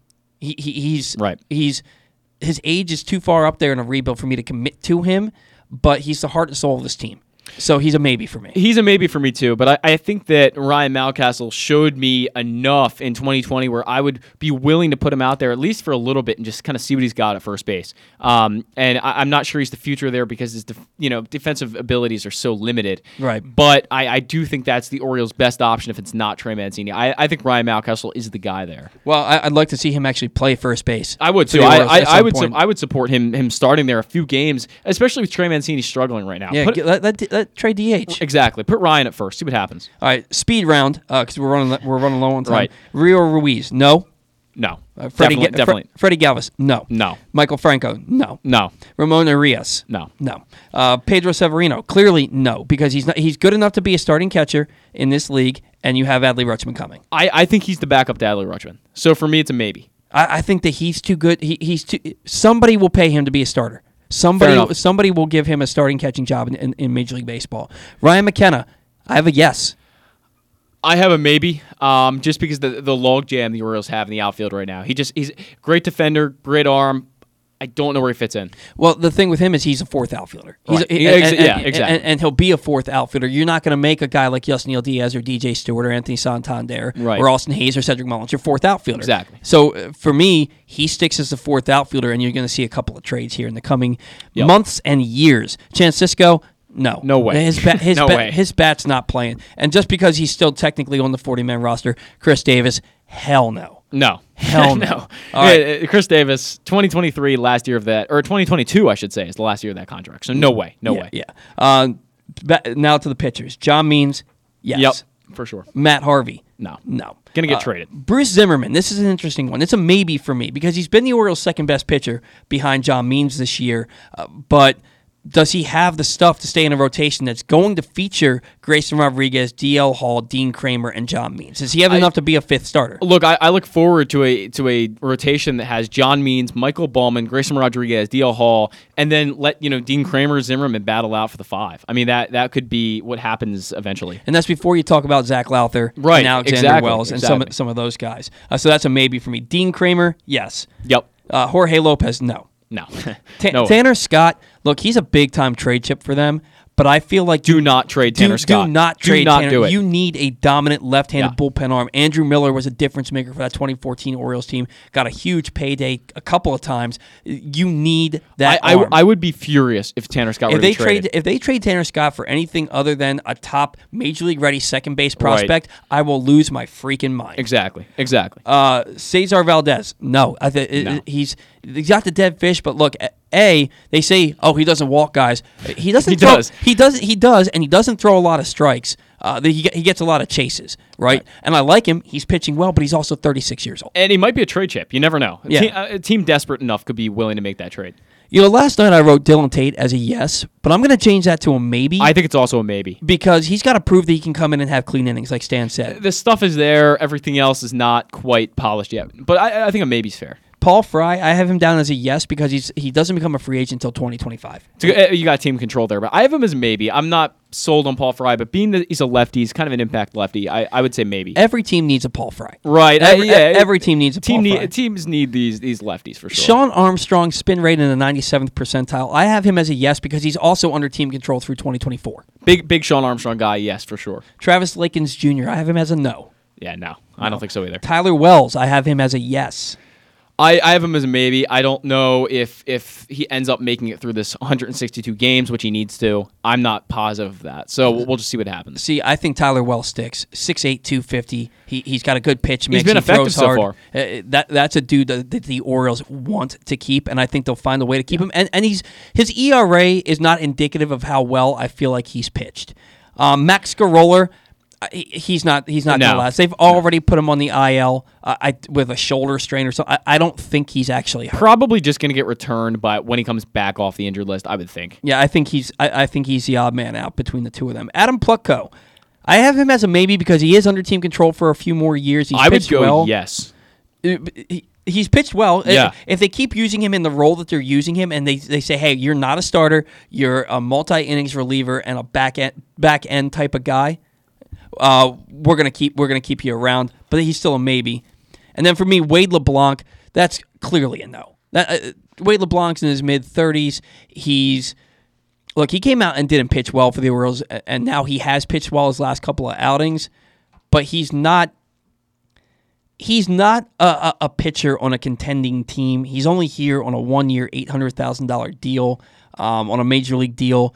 I don't think he even gets brought back next year. So for Wade LeBlanc, it's a no. Look, the Orioles have a lot of talent on this roster. A lot of guys who are bridging a gap till we get to the talent that's at the minor league level.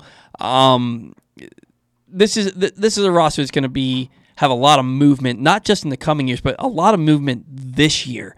So it's difficult to say with any kind of certainty that a lot of these players will still be here, but there are a number of players that will be, like an Austin Hayes, a Ryan Mountcastle, hopefully a Tanner Scott. And with that in mind, we have Steve Melewski on the line right now from MASN Sports and Extra Innings on 105.7 The Fan. Steve, how are you today? Hey, doing good. What's up? We're very glad to have you on the program. We were just talking about some guys who are going to be on this Orioles roster the next time they're in contention that are on the roster now. And one of the ones that we talked about is Tanner Scott. Now, look, Tanner Scott's got an electric arm, maybe some of the best stuff in that Orioles bullpen. Sometimes he struggles to throw strikes, like as was evident in that game against the Mariners the other day.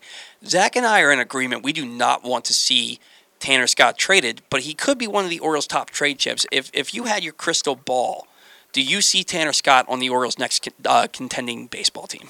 I mean, probably so, but when people ask about who could be traded and who won't be traded and who, I don't think there's a list, either a physical list or in Mike Elias's mind that here's 6 guys I'm not going to trade.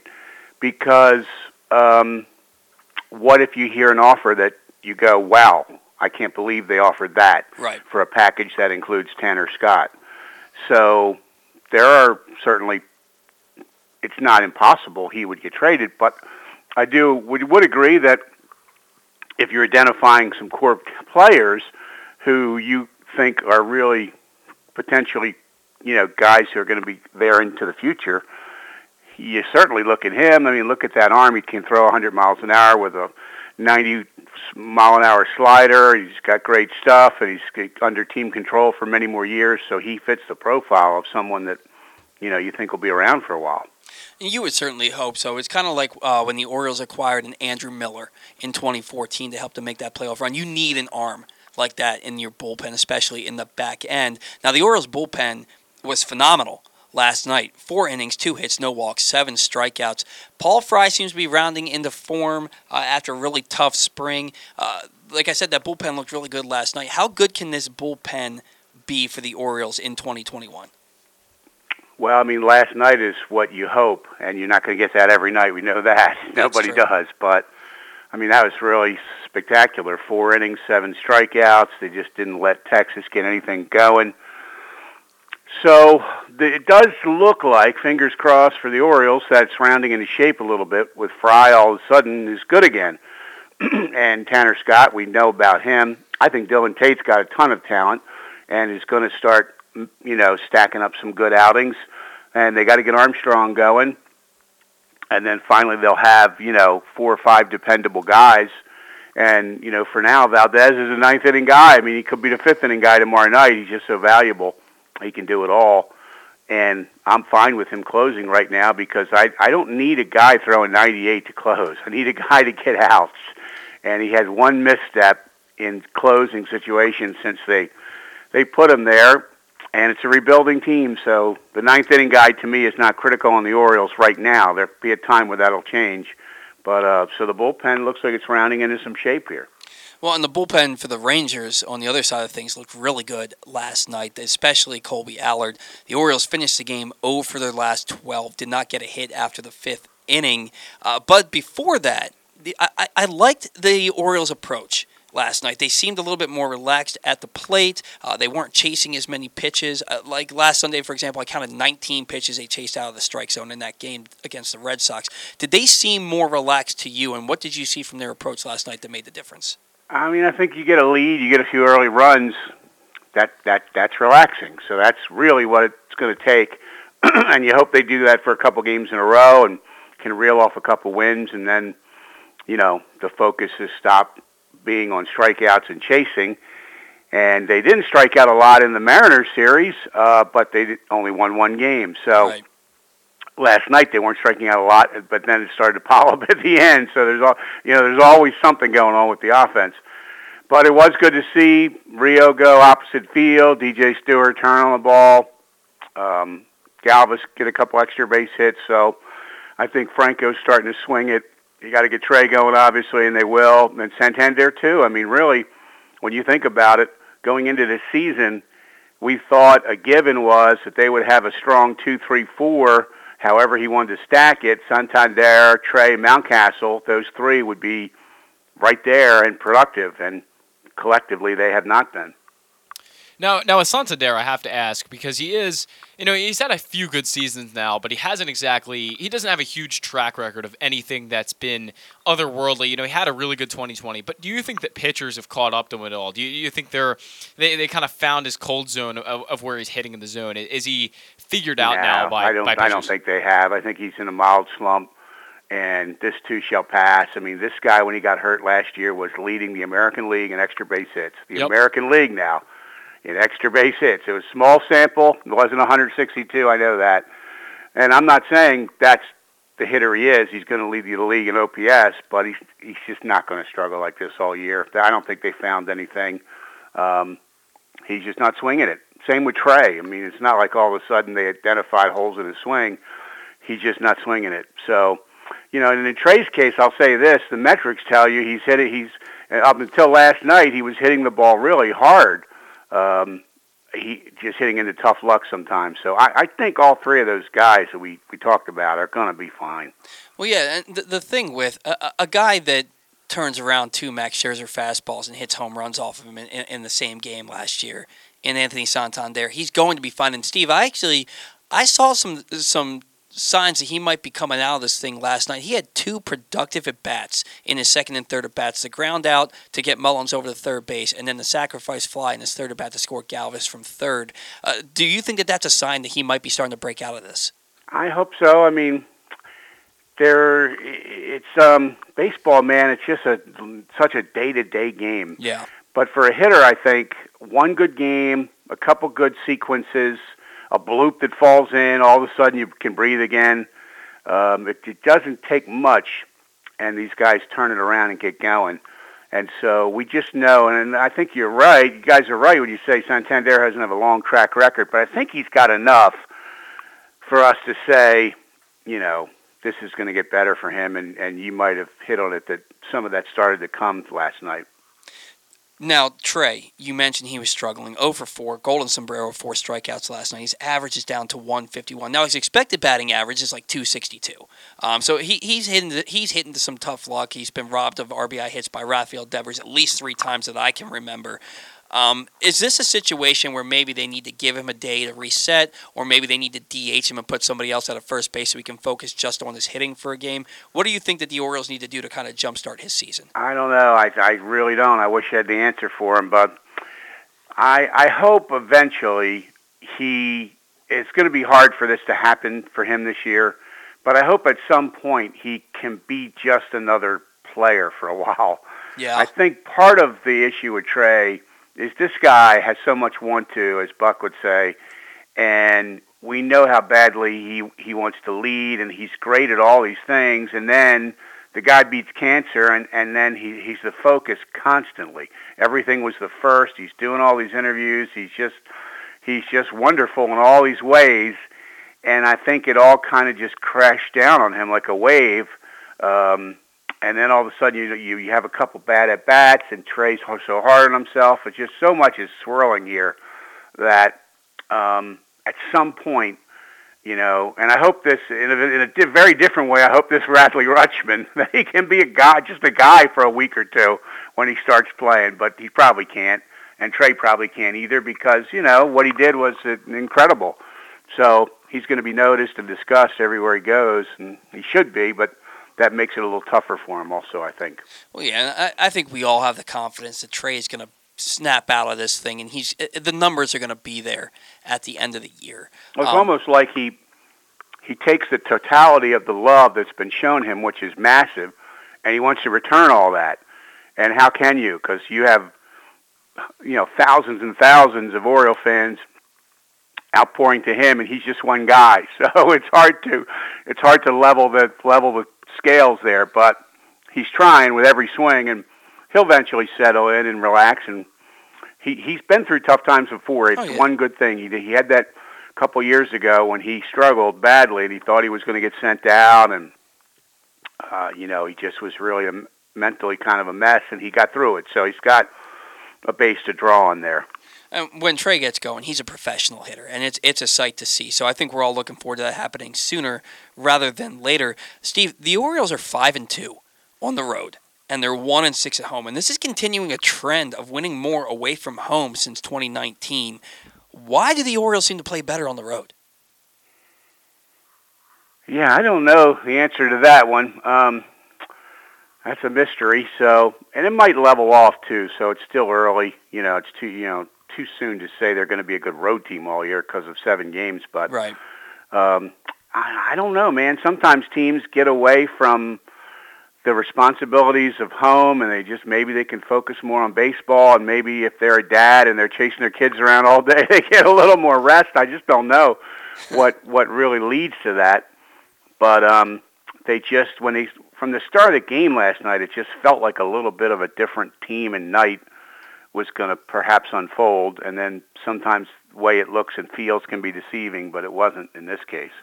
Yeah, Texas seems to have that effect on the Orioles. It seems like a trip to Texas is usually what the doctor ordered for the Orioles when they're struggling. I remember a series in April 2016 where they had a couple of poor offensive games, and then the next thing you know, they have a 9-run 7th inning, and they ended up really kind of going on a tear from there. So I think that the team, you're probably right. It will probably even out. Now, Steve, you're kind of a jack of all trades when it comes to the Orioles and when it comes to baseball, but I think many would say that your strongest point is the minor leagues. Minor league spring training has gotten started. Have you heard anything about what's going on down there? They've begun exhibition games. Is it a schedule that resembles a Grapefruit League? What's going on down in Sarasota with the Orioles minor leaguers?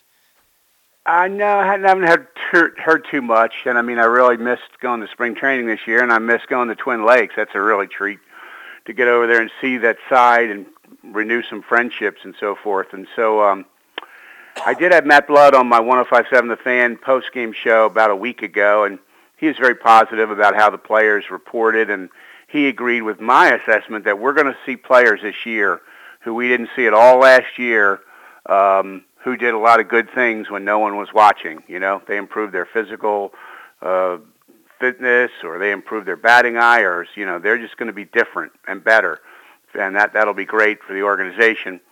And so, they have essentially the AAA team at the alternate site, and then they have 3 other teams: Delmarva, Aberdeen, Bowie. There, and they have I believe it's Delmarva is together at Twin Lakes, the group of players out of which that roster will be formed, and the other 2 were working at Ed Smith. So they have good facilities. They're using them all. They're going to play games.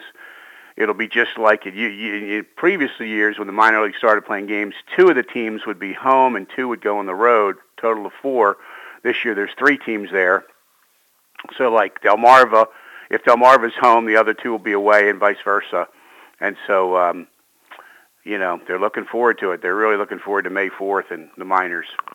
Steve, we know a lot of the players that are down at that alternate site, but what's the latest on Michael Ballman? Is he kind of getting ramped up to being able to be in the majors at some point soon this season, or do you think he's still so far away because of the injury he suffered in 2020?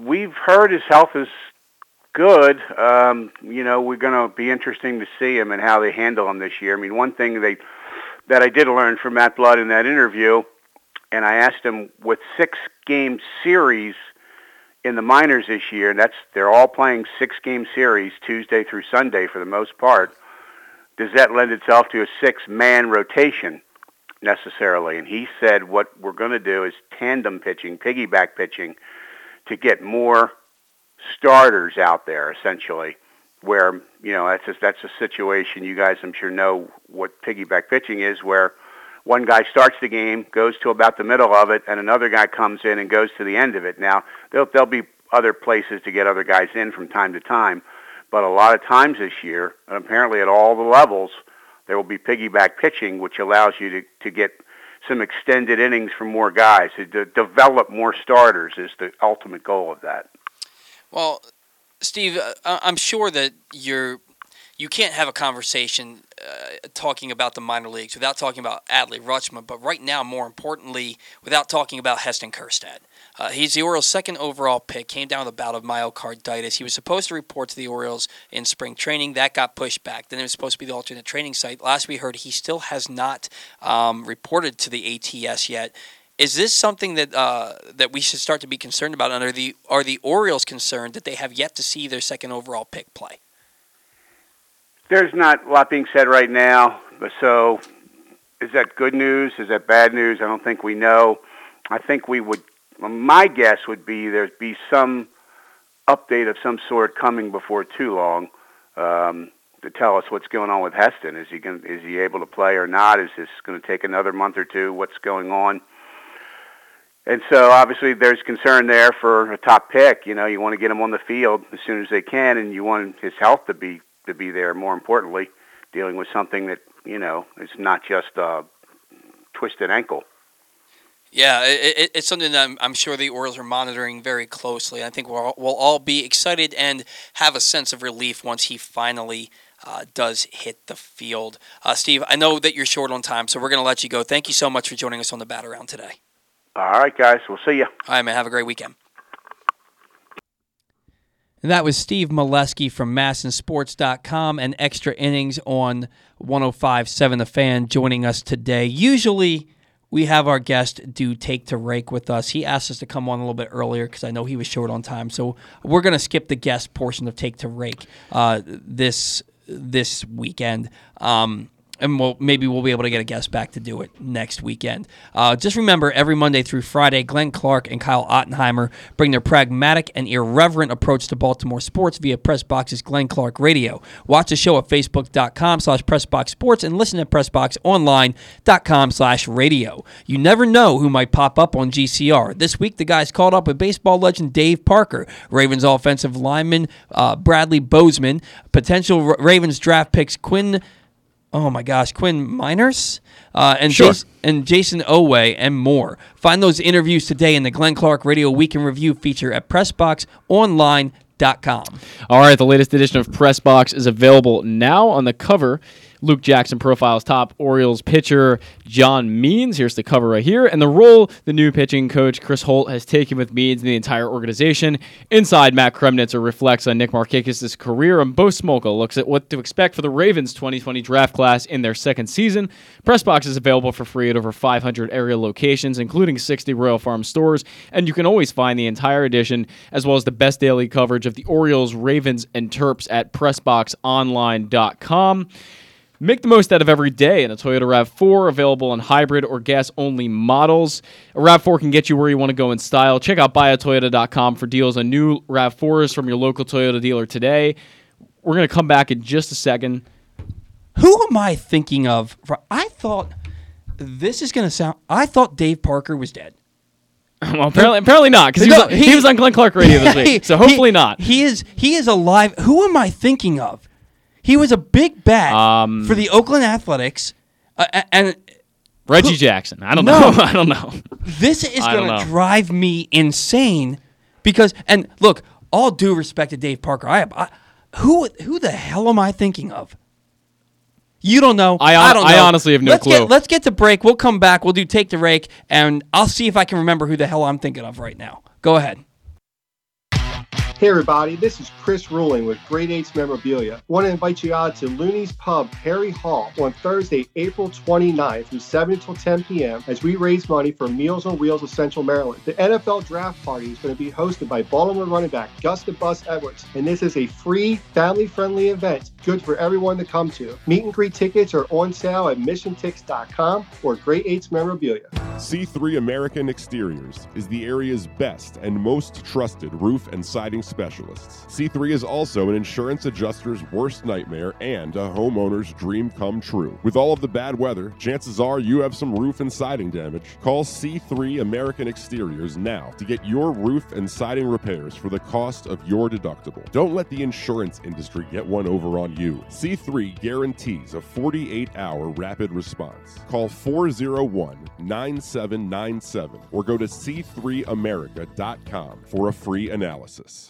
Guys, we're almost there. As a lot of people have said, we are at the 10-yard line, but the COVID-19 pandemic is not quite over, so we need to continue to be vigilant, do the right things, including wearing our masks, and if we're going to wear them, why wouldn't we wear masks that represent our favorite teams and players? Home team masks available right now. PressBoxOnline.com/masks. We got a purple and orange state flag neck gaiter for you, as well as the Celebrate 8 MVP neck gaiter, and an over-the-ear faded distress state flag and traditional colors mask. They're available. PressBoxOnline.com/masks. Let's get this over with. Wear our masks. Home team masks. This is how you get a premium cup of coffee. Better and faster than the drip, drip, drip method. And way better than a large urn of lukewarm coffee made who knows when. At Royal Farms, our new Swiss-made coffee machines grind fresh, premium beans on the spot and then brew them 1 cup at a time for the freshest, most flavorful cup of premium coffee you can buy. This is Royal Farms coffee. It's better because it's the freshest coffee in the world. Real fresh, real fast. Royal Farms. Redefine your skills, inspire change, and make a difference. The Army offers the new generation of youth the ability to be part of something bigger than themselves, while also improving who they will become individually. Soldiers have the ability to impact the world in many different ways. The Army supports humanitarian missions ranging from the COVID-19 response to natural and man-made disasters. Visit goarmy.com/Baltimore. For more than 100 years, Chesapeake Employers Insurance has been helping Maryland businesses keep their workers safe. With competitive pricing and an AM Best A- financial strength rating, it's no surprise that Chesapeake Employers is Maryland's largest writer of workers' comp insurance. At the end of every workday, someone's waiting for your safe return. Connect with your agent or visit CEIWC.com.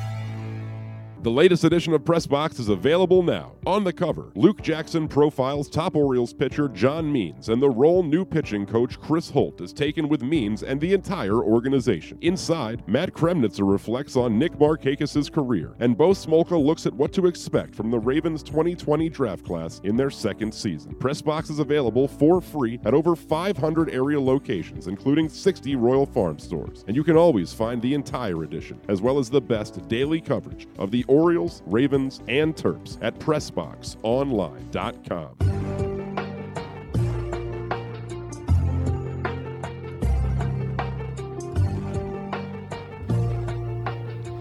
All right, welcome back to the Bat Around Broadcasting to you live as we do every Saturday from 10 to noon here in the Chesapeake Employers Insurance Studio. And now we're saving the best for last, as we always do, everybody's favorite segment. I have still yet to get a trophy for this, but we will at some point. I don't know whether to make it a glorious trophy or something that's like super cheesy that's just a ton of fun. Are we going to do like a loser's trophy? I mean, a loser's trophy might be even funnier, honestly. Zach, you'll be clutching onto that thing for the rest of your life. I know, you're just looking at the guy who's going to receive it, so I'm just trying to get a nice trophy for myself. Well, everybody's favorite segment, Take to Rake, and this is... Since we didn't have a guest this week to make a take to Rake pick, I think I'm just gonna pick two players, and Zack will win if one of the two players. Look, man, we're not turning you into a charity case here, man. Come on, I don't know. Now. Come on, might have to. Come on now. Now, all right. So Zack, you picked Anthony Santander last week. It's safe to say he did not win. Thought he was gonna break out. He didn't. 3 for 20, 1 home run, 3 RBIs, just the 1 walk, only 2 walks on the season after 10 in spring training, and 6 strikeouts. He didn't win. But here's the where we run into a conundrum. I took DJ Stewart. He was 5 for 19, 267, 1 home run, 1 double, 3 RBIs, 5 walks, 417 on base percentage. He did have 6 strikeouts. He's having the best at-bats on the team. However, Todd Karpovich took Trey Mancini. He's struggling.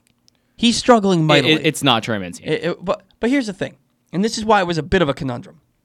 Yes, he was 3 for 25 over the week.